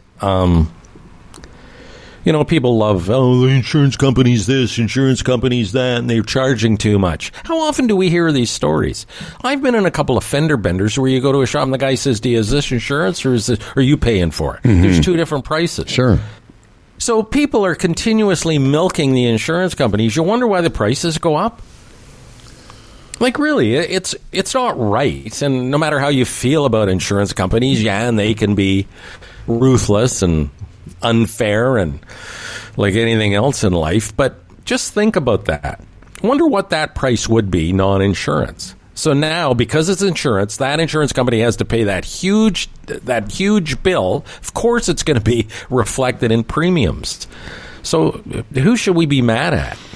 When I saw that, I took it to your house yesterday. I wanted you to see it too, because I wanted to make sure I hadn't misread it, because I imagined that because of talking to people who live in San Miguel and knowing what they paid for some of the things without insurance, I don't know what I imagined. I thought it would be a couple of grand, if I thought about it at all. Mm-hmm. It's certainly not more than 10, not 15,000. I found that really. That's why I brought it up. I thought it was just very, very strange. Was it interesting? Maybe. Let's get to another one. But that whole concept, like even in Mexico, it's like, it's one of those Canadian insurance companies. Oh, let's bring out the thick book. Oh, yeah. Like, wow. Anyway. Well, if I'd have known it was that much, I would have ordered extra guacamole. Hi, guys. Hi, guys. Hi, guys. Hi, guys. This is me. Yes. I believe that's caught up in all these, get caught up in these tirades. I lose. I know. The subject matter is Wrexham from Judy Hill. Hi, guys. Hi, guys. I'm very jealous here. She said, I have a friend visiting his hometown of Wales, and he was a guest at the home opener of Wrexham, which won 3-0, as his grandfather played for the original team. Wow. No Rob or Rick in the stands, but they did get a picture of the guy leaving. And she attaches the picture, and he's leaving the stadium, and I'm thinking, wouldn't that be great? Oh, wouldn't that be a moment? Anyway, resting heart rate 66, bowel movements regular, Judy. Yeah, I saw that picture, and when you get to the first episode of Welcome to Wrexham, what you're going to see is a lot of people doing what we've talked about doing. You have people from all over the world coming to this little town in Wales because they're fans of the show. I mean, all over. From Australia, all over Europe, Americans. And in fact, at one point, the guy that owns the turf, the tall dude, is doing his little speaking to camera bit. And in the middle of filming, he has to stop because the place doesn't open until midday. There are fans knocking at the door. They just want to come in and get a picture. Mm-hmm. I know. It's something else. Something else. Yeah, the benefit to that town that those kids have brought in. All right, let's get through this because we're going to run up and against Dan and interviews. This is my last one. This is from Holly Jajkaj. Just Holly Jajcaj. Jajkaj. It's from Holly. Mm-hmm. She says, "Good morning, fellas," but she really means hi, guys. Hi, guys. I was listening to your Thursday show, and Howard was speaking about an article regarding Costco. He was going to share with both of you, Fred and Dan. Would you be able to share the article with your listeners too, Howard? Well, I did. The article was all about the Costco chicken. So maybe she wrote that before we spent some time talking about the Costco chickens and how delicious they are and full of salt. Mm-hmm. Then she goes on to say, "Love your show, fellas. Oh, the thing you spoke about was the sound." This is what I was referencing. I've said it before in previous emails, but I have to say it again. You have the best sound in any podcast I've listened to. Jeff and Julie's podcast sound is fabulous too. Well, again, another broadcaster with real microphones, and he knows how to. Like their podcast does sound great, both auditorily and content-wise. Mm-hmm. She goes on to say it's very difficult to listen to podcasts that have uneven sounds. Yes, we've made that point. Thanks again, fellas. Have a wonderful weekend. Happy to have all of you back on the air more often again. Cheers, says Holly in BC, Chilliwack, BC. No bowel movements, no resting heart rate, but she does sign it off with a happy face, which I can only assume means all of those things are great. Mm-hmm. Fantastic. Okay. Hi, guys. Hi, guys. Hi, guys. Hi, guys. Yeah, this is the last one, and this is a nice way to finish off it. New favorite podcast. Sean Martins writes, new favorite podcast. Hi, guys. Hi, guys. I'm just emailing you to thank you for the nostalgic podcast. And I mean nostalgic because it takes me back to the CFNY days. Howard, Fred, and Dan talking. Just reminds me of my favorite morning show on my way to school and then eventually work throughout the 90s. Great broadcast, and it sounds perfect. And being in my 40s, it's good to know that some older gentlemen still appreciate some good immature dick jokes. Yes, we do. He said, I know it's hard. He writes hard in capital letters. I know it's hard to refrain from making a good Dan Duran dong pun. Long-time radio listener, new favorite podcast listener, heart rate 98, bowel movement regular. Regards, Sean. Fantastic. I love that, Sean. Thank you so much. And, this has happened now 3 or 4 times today. There's multiple other references and emails we didn't read where the listeners are now making Dan Duran dong jokes. So what I would like to ask, because our hands are tied, so if you want to add heart rate, bowel movement, and a Dan Duran dong pun, Dan Duran dong pun, feel free. You have our blessing. Okay. Right on. And we're going to get to Daryl Croft in a bit. He hasn't checked in. I'm assuming he will at some point. In the meantime, Dan Duran's news is standing by. And we have other things as well. Oh, the retirement Sherpa, Tim Niblett, a portfolio manager, Raymond James, a member of the Canadian Investors Protection Fund. Yesterday, we met someone who works with Tim, Jay Bondy, a financial advisor associate, and we'll be getting to know him more over the coming months and years, hopefully. And, we talked about it always begins with a plan concept yesterday about, when you first meet clients. You got to find out exactly what they want, where they're going, what their expectations are through investing and having their own portfolio. Very interesting. The retirement Sherpa, Tim Niblett, will return next Wednesday. He's the retirement Sherpa, retirementsherpa.ca.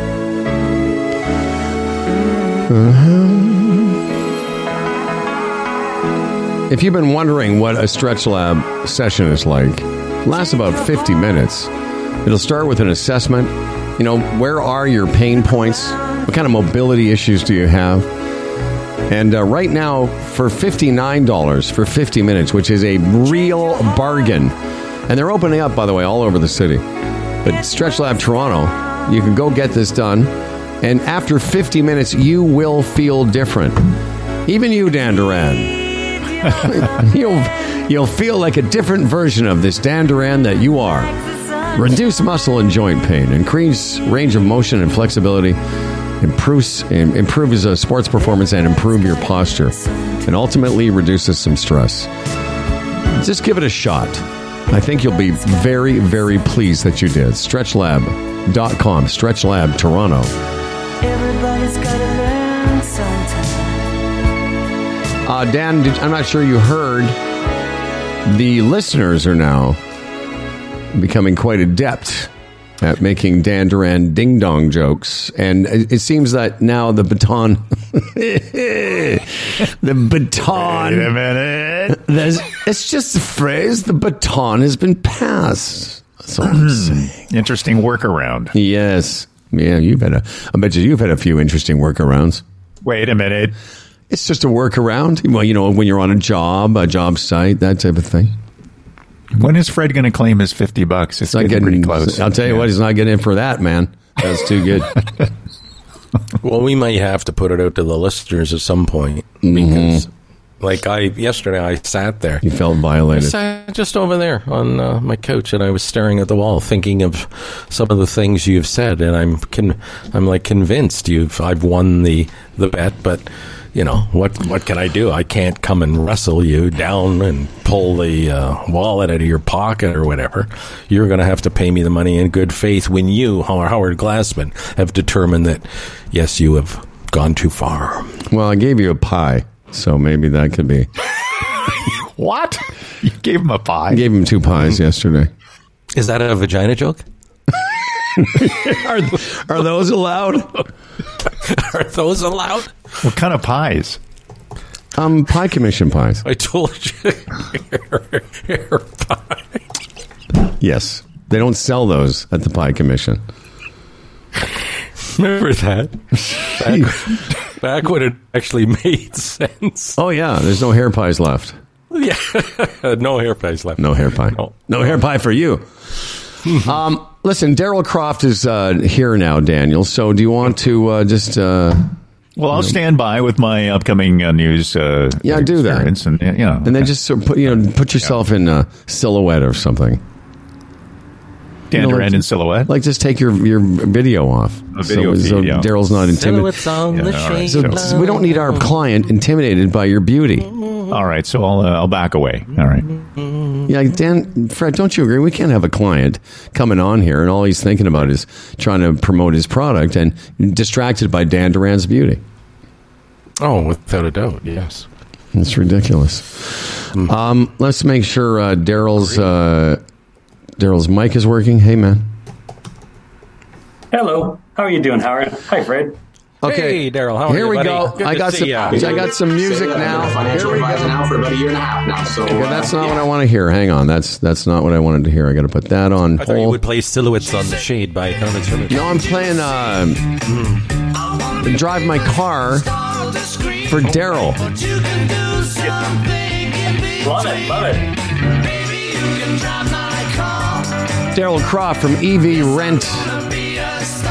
EVNet. I'm sorry, Daryl. I got too many things going on. All right. We rent. That's okay. So EVNet, then we rent. That's right. EVNet.ca. Correct. Rentelectric.ca. Dude, I sent Mav a note about how much response we've been having.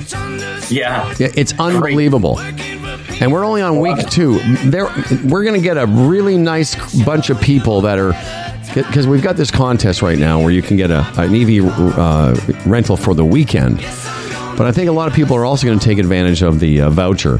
But we'll get to all of that. First, how are things with you, Daryl Croft? It's been a crazy summer, a crazy year. Like the whole automotive business from last year, this year is total opposite. So it's been a ride, I tell you.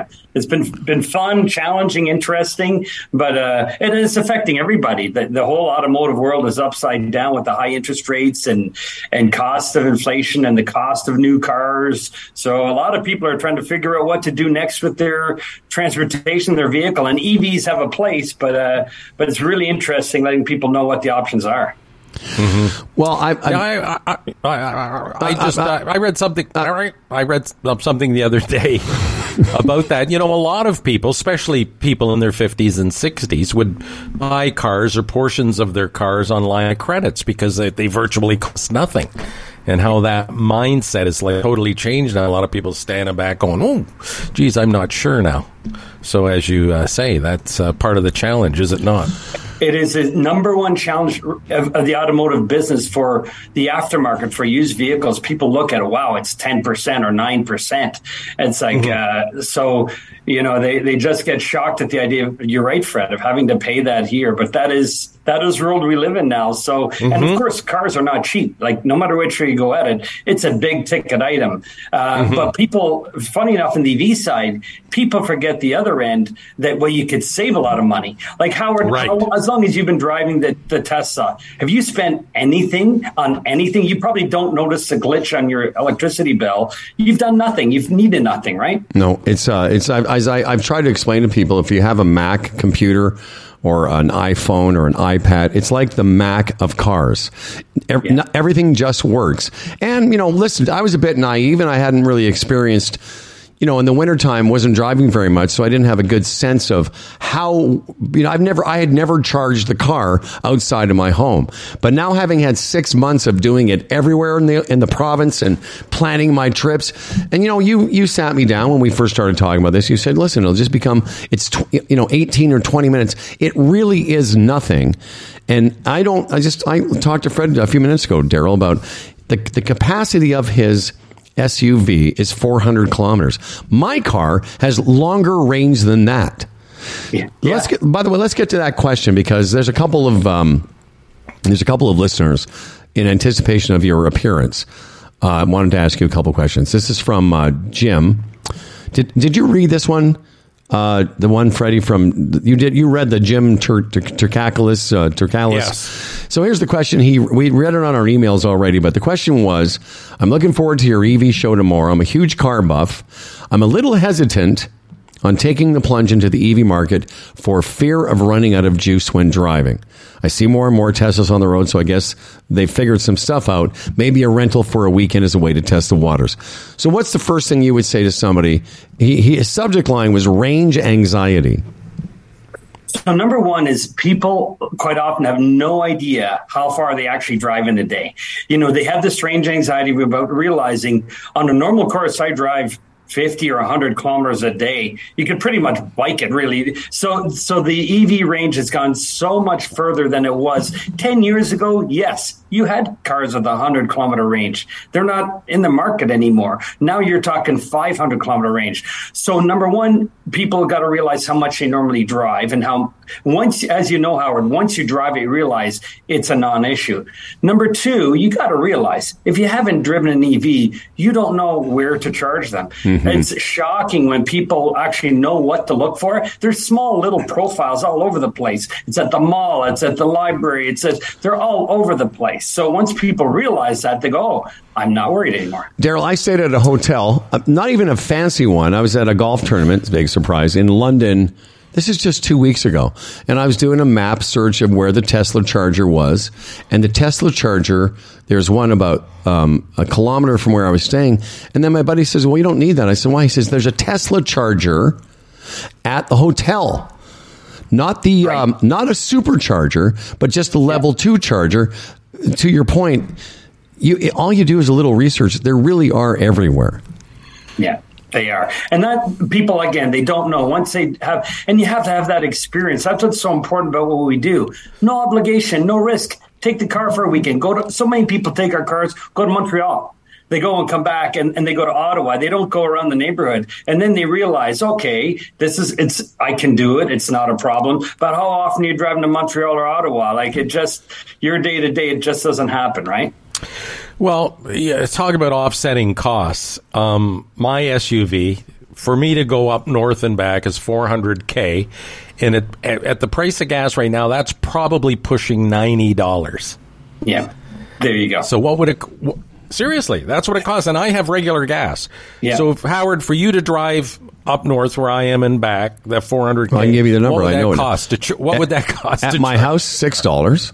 $6. If I did it at a supercharger, might be $16. Okay, so the thing is, do that math over a month, 2 months, a year, and all of a sudden it makes sense, doesn't it? Big time.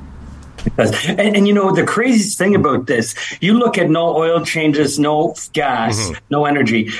The average person is going to save $400 or $500 a month. And it's so funny. Everyone's struggling. How do you get people to drive EVs? The reality is, any car out there, people just need some help getting in the car when interest rates are 10%. So, you know, even our local government, they're like, we don't want to do any rebates. You don't have to do a rebate. Just give somebody help getting a finance on a car. You go 4 years, $500 a month. 4 years, $500 a month. Give them a loan at a decent rate to help them get a car. You're not giving anybody anything. Now people get into a car. They got help getting in the car. The biggest stumbling block is getting in at 9 or 10% interest rate. Now, getting back to our original thing about range anxiety, and I get it. Like, you know, I remember having conversations with Daryl. We went out for lunch, and you were sort of walking me through. In a conversation, you can't really explain to somebody what the experience is like. But once you experience it, it becomes so easy. So I had you to guide me, and my buddy Rudra, who's a friend of our show, former sponsor, and he's a big EV guy. He's got a Tesla. He just wrote a note now. Tesla just announced 50,000 charging stations in both Canada and the U.S. He says Petro-Canada has charging stations all along the Trans-Canada Highway. And so it's the point about that is they're going to be even more prevalent going forward. There's not going to be less chargers. No. And the other important thing I want to mention, you know, for years, CAA, I want to give them a lot of credit. You know, they've gone out to help you on the side of the road if you run out of gas, if you can run out of the gas. They have the same service now. They can go and give you a quick top up to get you to the next station. They have that availability. People don't know that. So worst comes to worst, you're out all night, you forget to plug in, or your power goes out at your cottage and you're getting a little dicey, pull over. They'll come over and give you a shot to get you to the next station. It's not a big deal. Not that it ever happens, but even if it did, how often do you run out of gas? I don't think I've ever done it. I've never run out of gas in all the years of driving. And to your point, Fred, about what I spent on my gas or my combustion engine vehicle in a summer when I drive a lot. You know, that was a big engine. I owned an Acura TL for people, for context. It was $125, big engine, all week from May until October. So whatever the cost amortized over the summer of an EV. Here's another question for you, Daryl, from Stephen Lewis. He says, I've got to move quick on this important decision. While getting my Sorrento serviced, do you have a Sorrento? You have a Sorrento, right, Freddie? Yes, I have a Sorrento. It's a great vehicle. While getting my Sorrento serviced at the Niagara Kia dealership this morning, I test drove a brand new Kia Niro limited EV. Incredibly, I have the opportunity. He says, "Oh, I'm sorry, new sentence. Incredibly, I have." So he test drove Daryl a Kia Niro limited EV. Incredibly, I have the opportunity to get into this one right now if I choose. It's beautiful, albeit a bit small. I'm told that it's primarily a front-wheel drive. For the last 15 years, I've had an all-wheel drive vehicle, and as a result, I've never required snow tires. I'm wondering if you can get your EV sponsor guy, that would be you, to comment on what this vehicle will be like in snow, and will I require snow tires? And you can also tell this guy, Daryl, about your expertise as a tire guy, too. Yes. Okay. Great person to ask, because in my alter ego, I own the OK Tire and Auto stores here in Etobicoke. Been in that business for many years. So number one, when you're going down the road in winter, what keeps you on the road is the tire. That's what contacts the road. So you see a lot of these 4x4s think, oh, I can go anywhere. I don't need winter tires. It's not, the going is not the problem. Getting going, it's stopping is a problem. So what you really absolutely need winter tires on an EV. On any car, particularly, but EV even more, because you're planted on that road. The EV has a battery that goes front to back. So do you remember those old commercials at wintertime? You see cars spinning out up and down the hill everywhere. That's because the rear end had no weight in it, and people would throw sand and everything in it all over. That does not happen with an EV. You got your weight front to back. You are planted on the ground. So when you're planted on the ground, the important thing, though, is the tires can contact the surface. So it's a heavy car, but you want your best chance in winter is to, and I'm going to make a comment here about the friend. You see a lot of 4x4s in winter in the ditch. If us non 4x4 drivers, you see them because they can go no problem, but they forget I don't have winter tires. And so a proper winter tire, it evacuates the water and the slush from the road. And then when it hits the surface, you have technology like Fortoyo has walnut shells that they'll like spikes in the pavement, or Bridgestone Blizzak has suction cups. So a proper winter tire clears the crap, hits the pavement, and you stick. So EVs are great in winter, but you need the proper tire. No two ways about it. Well, okay, I'm glad you told me that because, my daughter Charlie, as I told you, just bought herself a Tesla, and we were at the dealership, and I wasn't sure about that. I said, I don't know, honey, about the winter tires, but I know who the guy to ask about winter tires for your car. Are Tesla winter tires reasonably priced, expensive? What are they? So the one thing with EVs are heavy. And they need a high-strength sidewall. So not like your regular tire. And I could tell you, if you don't get that high-quality product, the other thing is they wear tires quicker because you have high torque, high power, high weight. So the better quality tires are better made. They're made to last longer. They use better ingredients. So you end up buying a more expensive product, no doubt about it. But when we talk about all the savings of $400 or $500 a month on oil and all that, that is the one item that you should invest in if you own an EV. The other thing is when Teslas come out of the factory, they're out of California, right? They come out with an all-season tire. Anybody in the tire business in Canada will tell you all-season is a misnomer. We can't, like, if you're going to be anyway safe at all, you really should have winter tires. And the idea that a 4x4 eliminates the need, as I said before, it's not really the case. So when you know you're getting winter, the good news is in summer, beautiful ride quiet. You can get a product then that's nice and super quiet, like a summer tire, sticks, and has a lot of fun. The all season is always noisier than a summer, and a good quality winter tire is nice and quiet as well. Like a high quality, they're designed to be super quiet as well. So the tires are a really big deal to do it the right way. Yes, something to think about. Yeah, we have a question from Dan Duran. Dan Duran, did you want to pop in here? Because I saw you had him. Dan, you go ahead and ask your question. Well, I was just wondering about the There's Dan Duran, Daryl. Hey, there you go. Daryl, your screen's gone dark for some reason. I can't see your face now. Oh, sorry about that. I'll come back here. It's like you're in the witness protection program now. Well, from the oil companies, they don't like me. I got to keep my identity secret. Well, it's the other part of the question, the listener that asked that question is the front wheel drive part of it. I thought they were all 4-wheel drives. I didn't realize that EVs had front wheel drive only. So it's very interesting with EV. A motor drives the axle.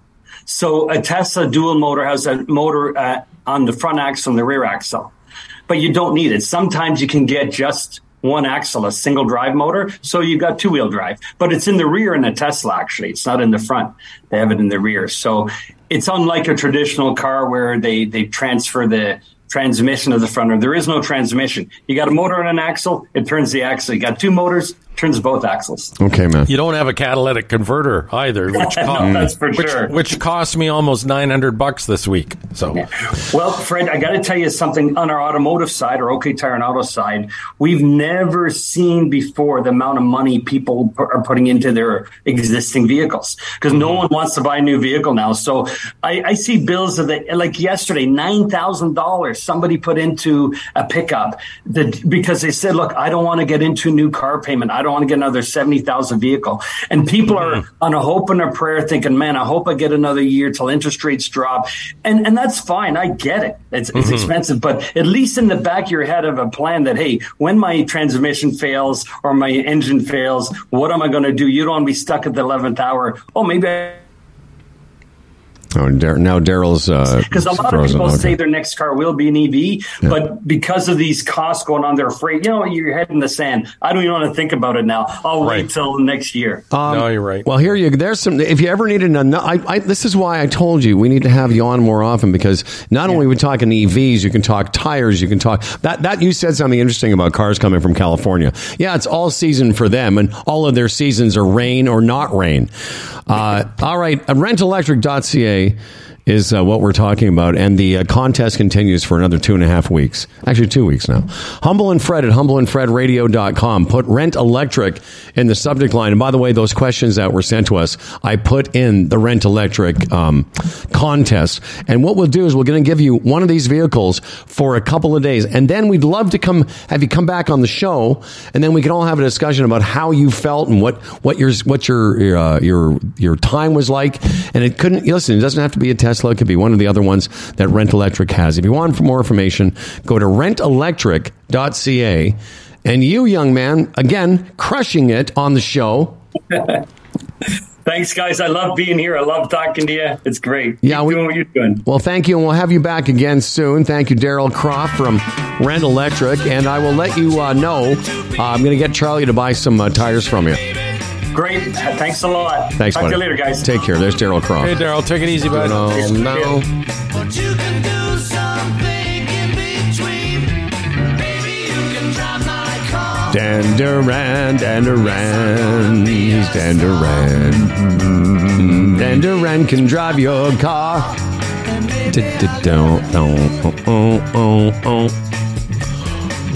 All right, well, this has been a long show, fellas. We're not doing a show tomorrow, so I guess we're just going to keep on going till it is tomorrow.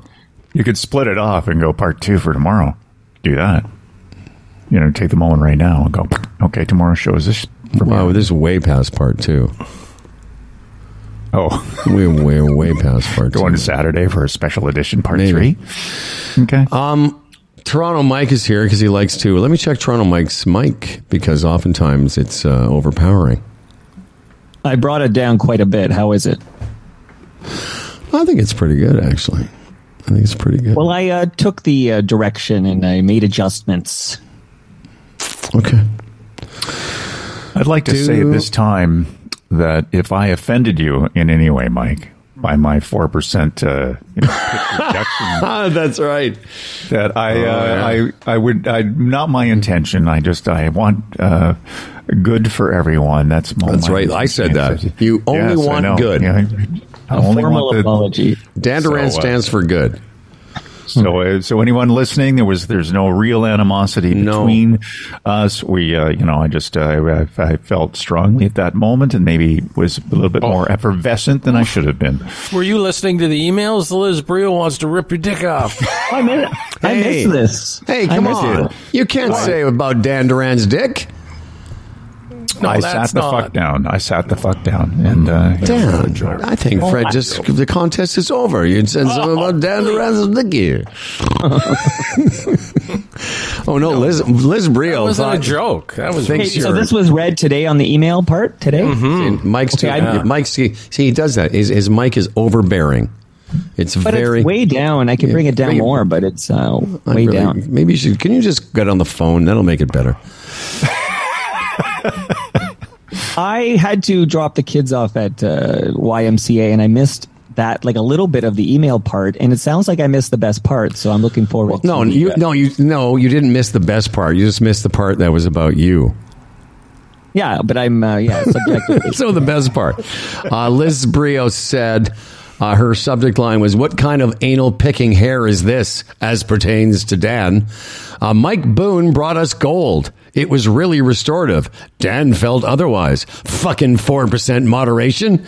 Duran needs to sit the fuck down, and that needs to be acknowledged. Oh yeah, that shit happened. Wow. Well, much love to Liz Brio, who's always got my back out there. So apparently, Liz Brio. I was only 4% offended, for the record, so just like a mild 4% offense, and then I forgot about it actually till you reminded me. Well, we haven't. I'll tell you what we haven't forgot about: this important announcement. Now, here's to a fella named Dan Duran, a hell of a guy with a hella big wang, the quintessential anchor man. His voice is nice and low. Dan Duran, the anchorman comes. As for credentials, he has none. Can't tell a headline from his bum, but his voice is nice and low. Dan Duran, the anchorman's here. He's prone to falling off his chair, but he's got a big wang, so he don't care, and his voice is nice and low. My voice is nice and low. And now, live from girlfriend's house, Lisa. I almost forgot her name, Lise. Dan Duran's girlfriend. Lisa. And here's Dan Duran, Anchorman. Hold on. Did I even do that? No. Oh, I did the news. Okay, good. Here's why, because I want to type Fred a note, too. Oh, yeah? It's a special Fred note? Okay. Fred note. All right, you go ahead and do that, and I'll do this. Okay. So, but, half attention on your part, though. Okay, so Rudy Giuliani just got grosser. Yes. So let's review.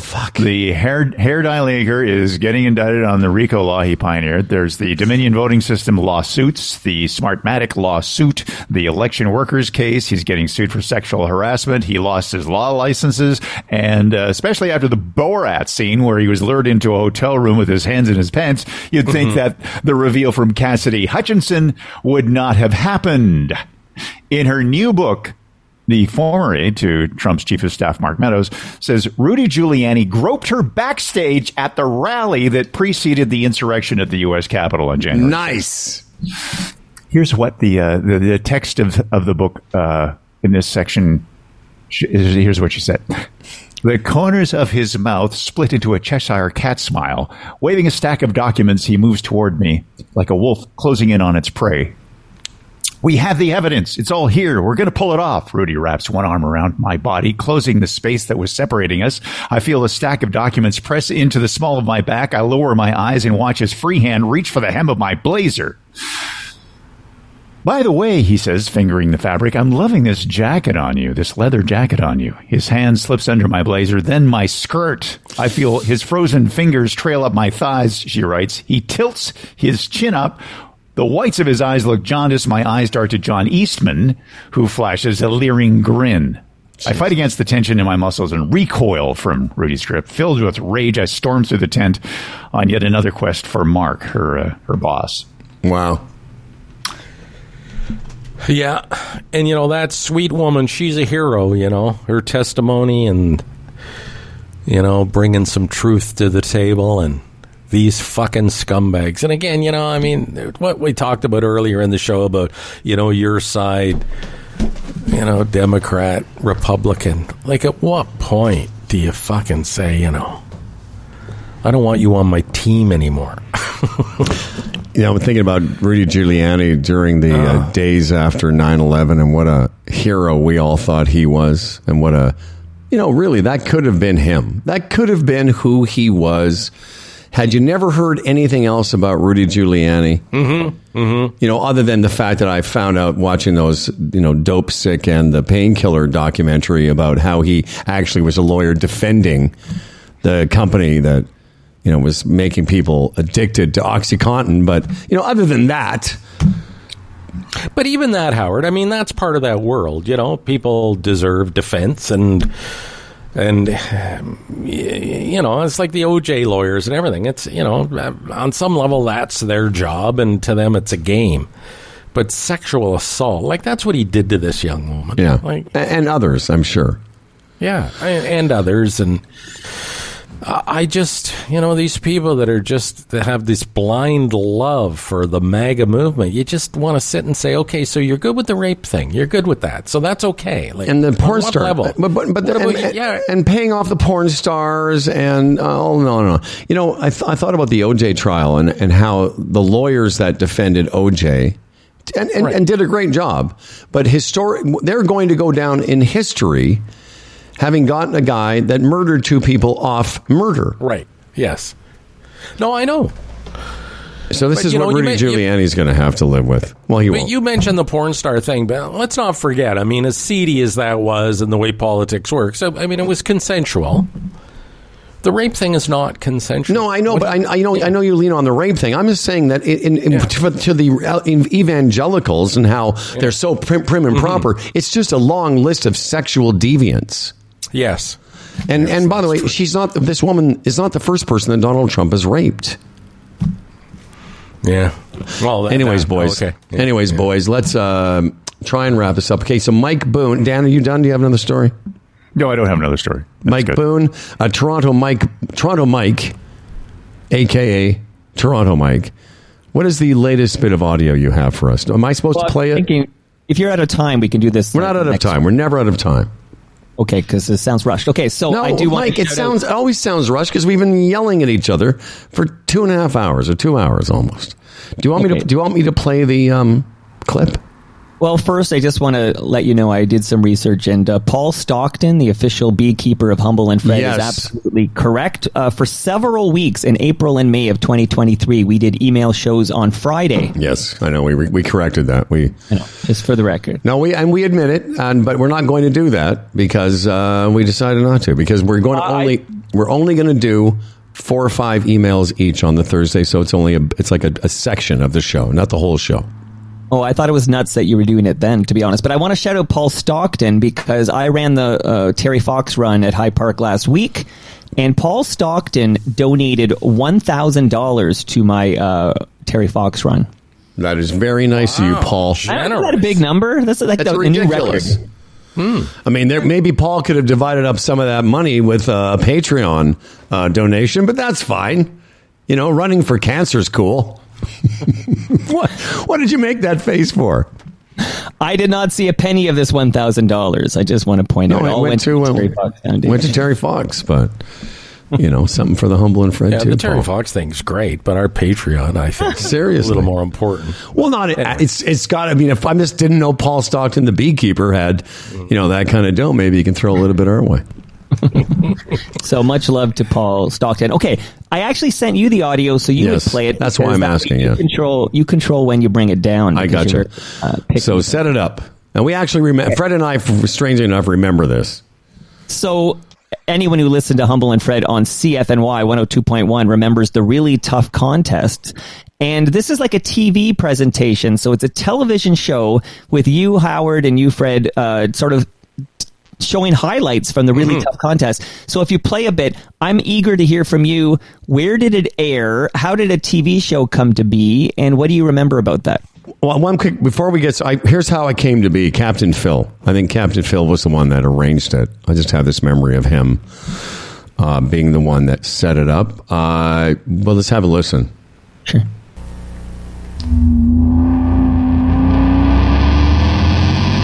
My nipples are so cold I can cut glass.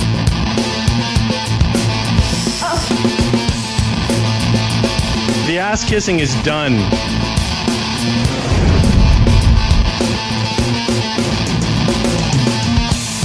Hello, we're Humble and Fred from Edge 102.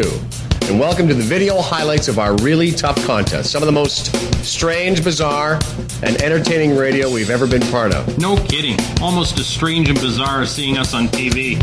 There's no place for us on TV. No, look at us. Anyway, over the last few months, we've been witness to the very limits of human ingenuity, willpower, and, nudity? No, that's not the word I'm looking for. Pain. Close, but it's... Puking.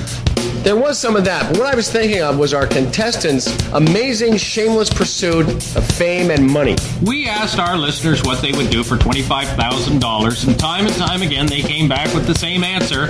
Anything. Anything. So, we gave them a series of missions, and if they completed the mission, they would qualify for the money. Some were as simple as shaving your head, and others were a little bit more complicated. We asked people to tattoo their bodies. We asked people to take off their clothes. What else? Eat tons of food. Eat tons of food. Yep. Take a bath in some beans. We had people live like birds, live like fish. We had them paint pictures with their ass, ladies and gentlemen, and mainly put themselves in perilous situations. All for the general amusement of our audience. So without further delay, we'd like you to enjoy some of these missions as well. Although, we must warn you, some of the images you're about to see could be considered tasteless and offensive, but remember, it was all done in the name of science. Tasteless and offensive. Wasn't that the original name of the show? Yes, I believe it was, although it was tough to sing. Tasteless and offensive. Anyway, to make things simpler, we've categorized the tasks our listeners had to perform in Humble and Fred's really tough contest. So to begin with, we're proud to present the category Outrageous Achievement. Yeah, it was really well done. I'd love. Do you have the video of that? Yeah, I do. Yeah.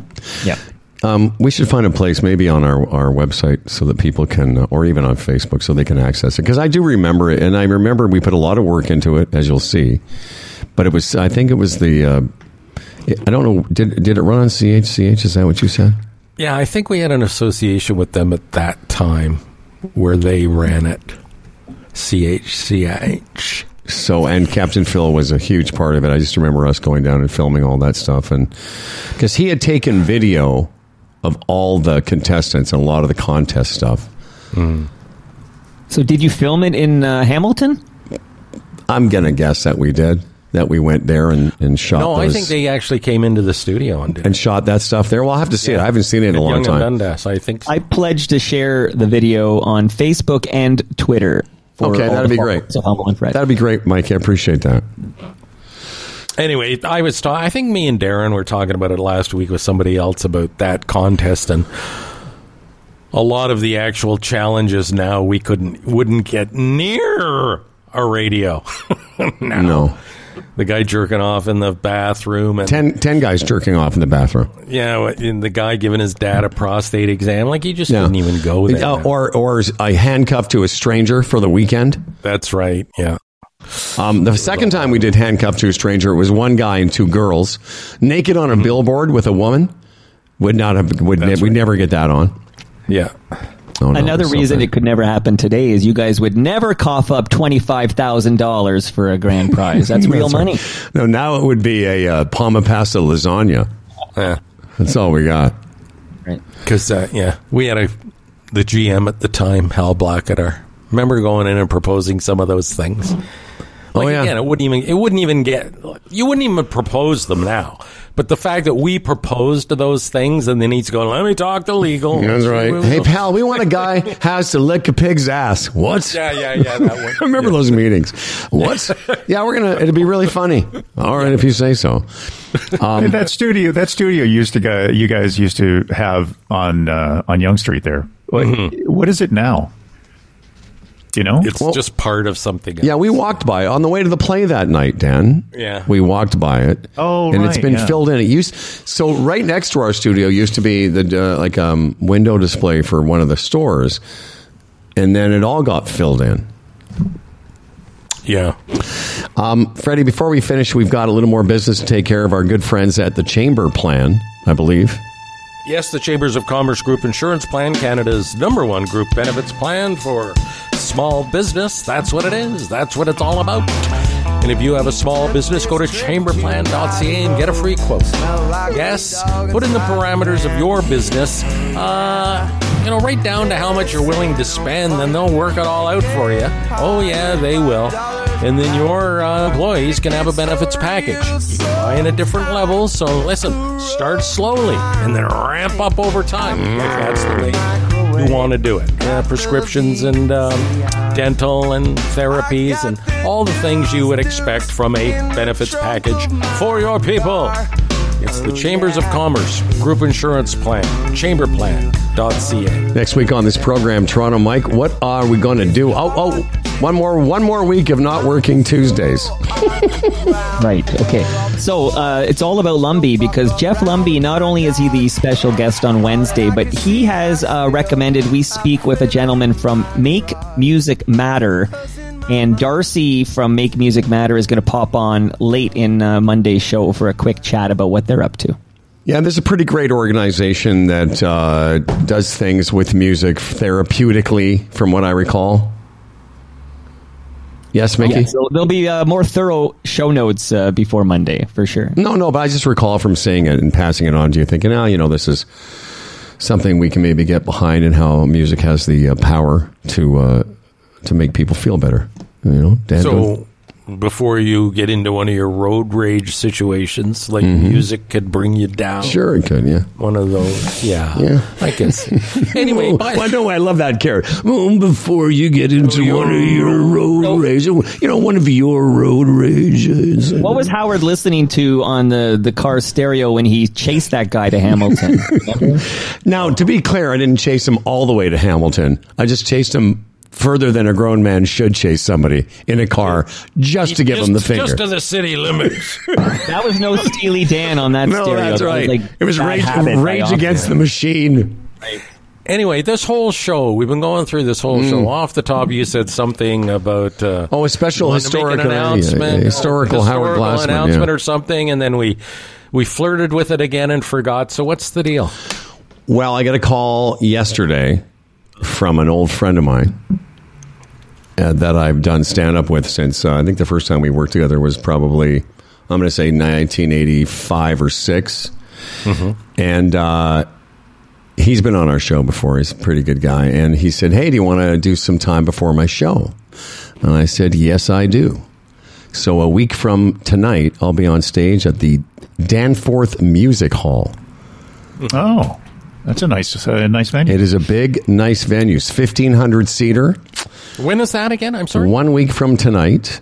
Oh, okay. Jeremy Hotz on tour, as always, filling that place, too. So it's going to be me, a guy named Darren Rose, who we've had on the show, very funny kid. Darren's a guy you've seen on lots of television shows, a regular on Hanging with Mr. D. He does, I think he hosts, what's that Canadian game show he hosts? Well, the real... Do you want to win a mattress? No, it's a good one. What's that, Mike? Family Feud Canada. Family Feud Canada. No, that's D himself. No, that's right? Mr. D. But Darren's he hosted a match game or some version of it. Anyway, so I was excited about it because I've been on stage only two times in my life on a bigger stage. There was a couple of shows I did with Howie Mandel a long time ago where I was on stage in front of 2,000 people. But when I say it's Howard Glassman history, because I've never done any of the big rooms in this city. And the Danforth Music Hall, it's not... Here's the thing. Actually, when he asked me, I thought for a second it was going to be Massey Hall, because that's where he normally does it. But it's going to be the Danforth Music Hall, which is going to be cool. So that's my little announcement. I got all excited. As soon as he told me, I was like, I was trying to think, because I've done some stand-up recently. A couple weeks ago, I did, a show, and so I'm not in shape, but I'm not completely out of shape for it, but it'll be fun. Now, will he pay you for that? Yes, he will. And did you negotiate the same way you did with the dog? Like, hard. Huh? No, I said, actually, here's what I did say at the end of the conversation, because he's calling me from LA and he's making Glassy. And I go, okay, Glassy aside, is Glassy getting some money? That's what I said. He goes, yeah, you'll get some dough. And I said, who do I talk to about that? He said, someone's going to give you a call in the next couple of days. So that's the 29th is the 28th. 28th is a Thursday. Yeah, that's why I said a week from today. Oh, okay. Thursday. Today's Thursday, Dan. Got it. Did you want to debate that, or are you? No, I forgive him. I lose track of the days now. Yeah. Anyway, so I thought you said Friday, but anyway, if it's Thursday, it's a week from. Is there tickets still available? Can you get in? Or is it still there? I was looking last night. I don't know. They're pretty expensive. Like they're $90 a ticket. Wow. Jeremy Hotz does really, really well. Yes, do the math. Does the word comp enter into this? I don't know, man. Here's what I'm going to do. I love you, but I ain't paying $90 to see your act. Spencer was talking to me last night, and you're like, "Can I go?" And I said, "Well, I'm not paying $90 to see me." But when Jeremy's people call me, I'm going to ask if I can get a couple of comps. But I just thought that was kind of a cool thing, and it will definitely be like of the places in Toronto. Listen, I've been on stage on Yuck Exit a bunch of times. I've done shows at the Metro Convention Center for corporate events, and I've been in front of that many people. But a place like the Danforth Music Hall, like I've seen shows there. It's kind of cool, and it'll be Soft Seat Theater, they call it. Right? Yeah, it'll be kind of cool to walk out on a stage like that in front of 1,500 people and make some jokey jokes. Yeah, that's a week from now. So will you try and have any new material, or will you just go back into what you have? Like, how would you over the next week prepare for that, other than shitting your pants? It's funny you say that. I woke up at, excuse me, I woke up at 3 o'clock this morning and then went and had my pee. And for a while before I went back to sleep, I started thinking, well, what are you going to do? 10 minutes it seems like a lot, but it's not a lot.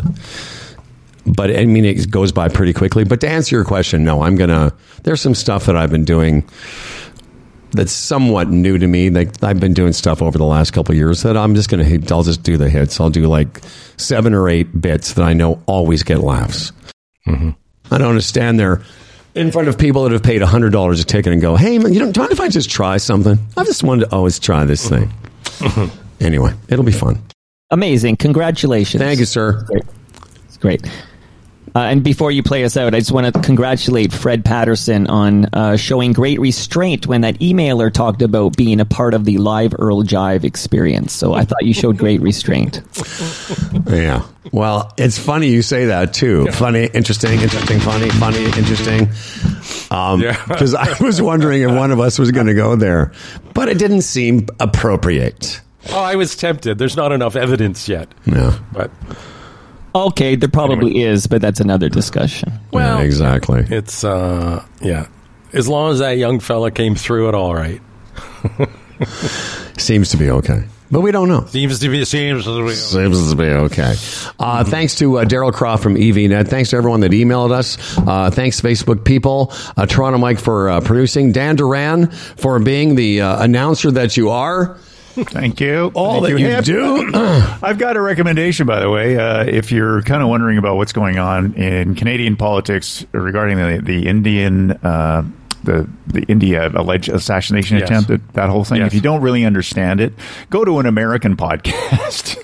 The Daily has covered the whole thing in kind of short strokes to give you an idea of what actually happened and how the background behind it, why it's an issue and all of that. So it's a very interesting. All right. Thank you, Dan. And what will your weekend be? Will you be fixing people's things, or will you be fixing? I'm going through the list, Lisa's list of things I've broken to fix. Yeah. And you're going up north. Is everybody going up north? Well, it's not too many weekends left up north, so yeah, why wouldn't you? Have you broken Lisa's spirit yet? Poor Lisa. Poor Lisa. Has no idea what she's getting herself into. All right, everyone. We will see you on Monday. Don't forget, there is no Humble and Fred Show Tuesday, so make plans to do something else on that day. Thank you. This episode of Humble and Fred was brought to you by the Retirement Sherpa, the Chambers Plan, Bodog, Boron One, EVNet.ca, Palma Pasta, and Stretch Lab Toronto. For contests and comments, Humble and Fred at humbleandfredradio.com. Liking, subscribing, that helps us out. Helps you out too, actually. So just writing a review. Say something nice about it. For Humble and Fred, I'm Dan Duran. And remember, take a poop, get your resting heart rate down, then sit back and enjoy every goddamn day.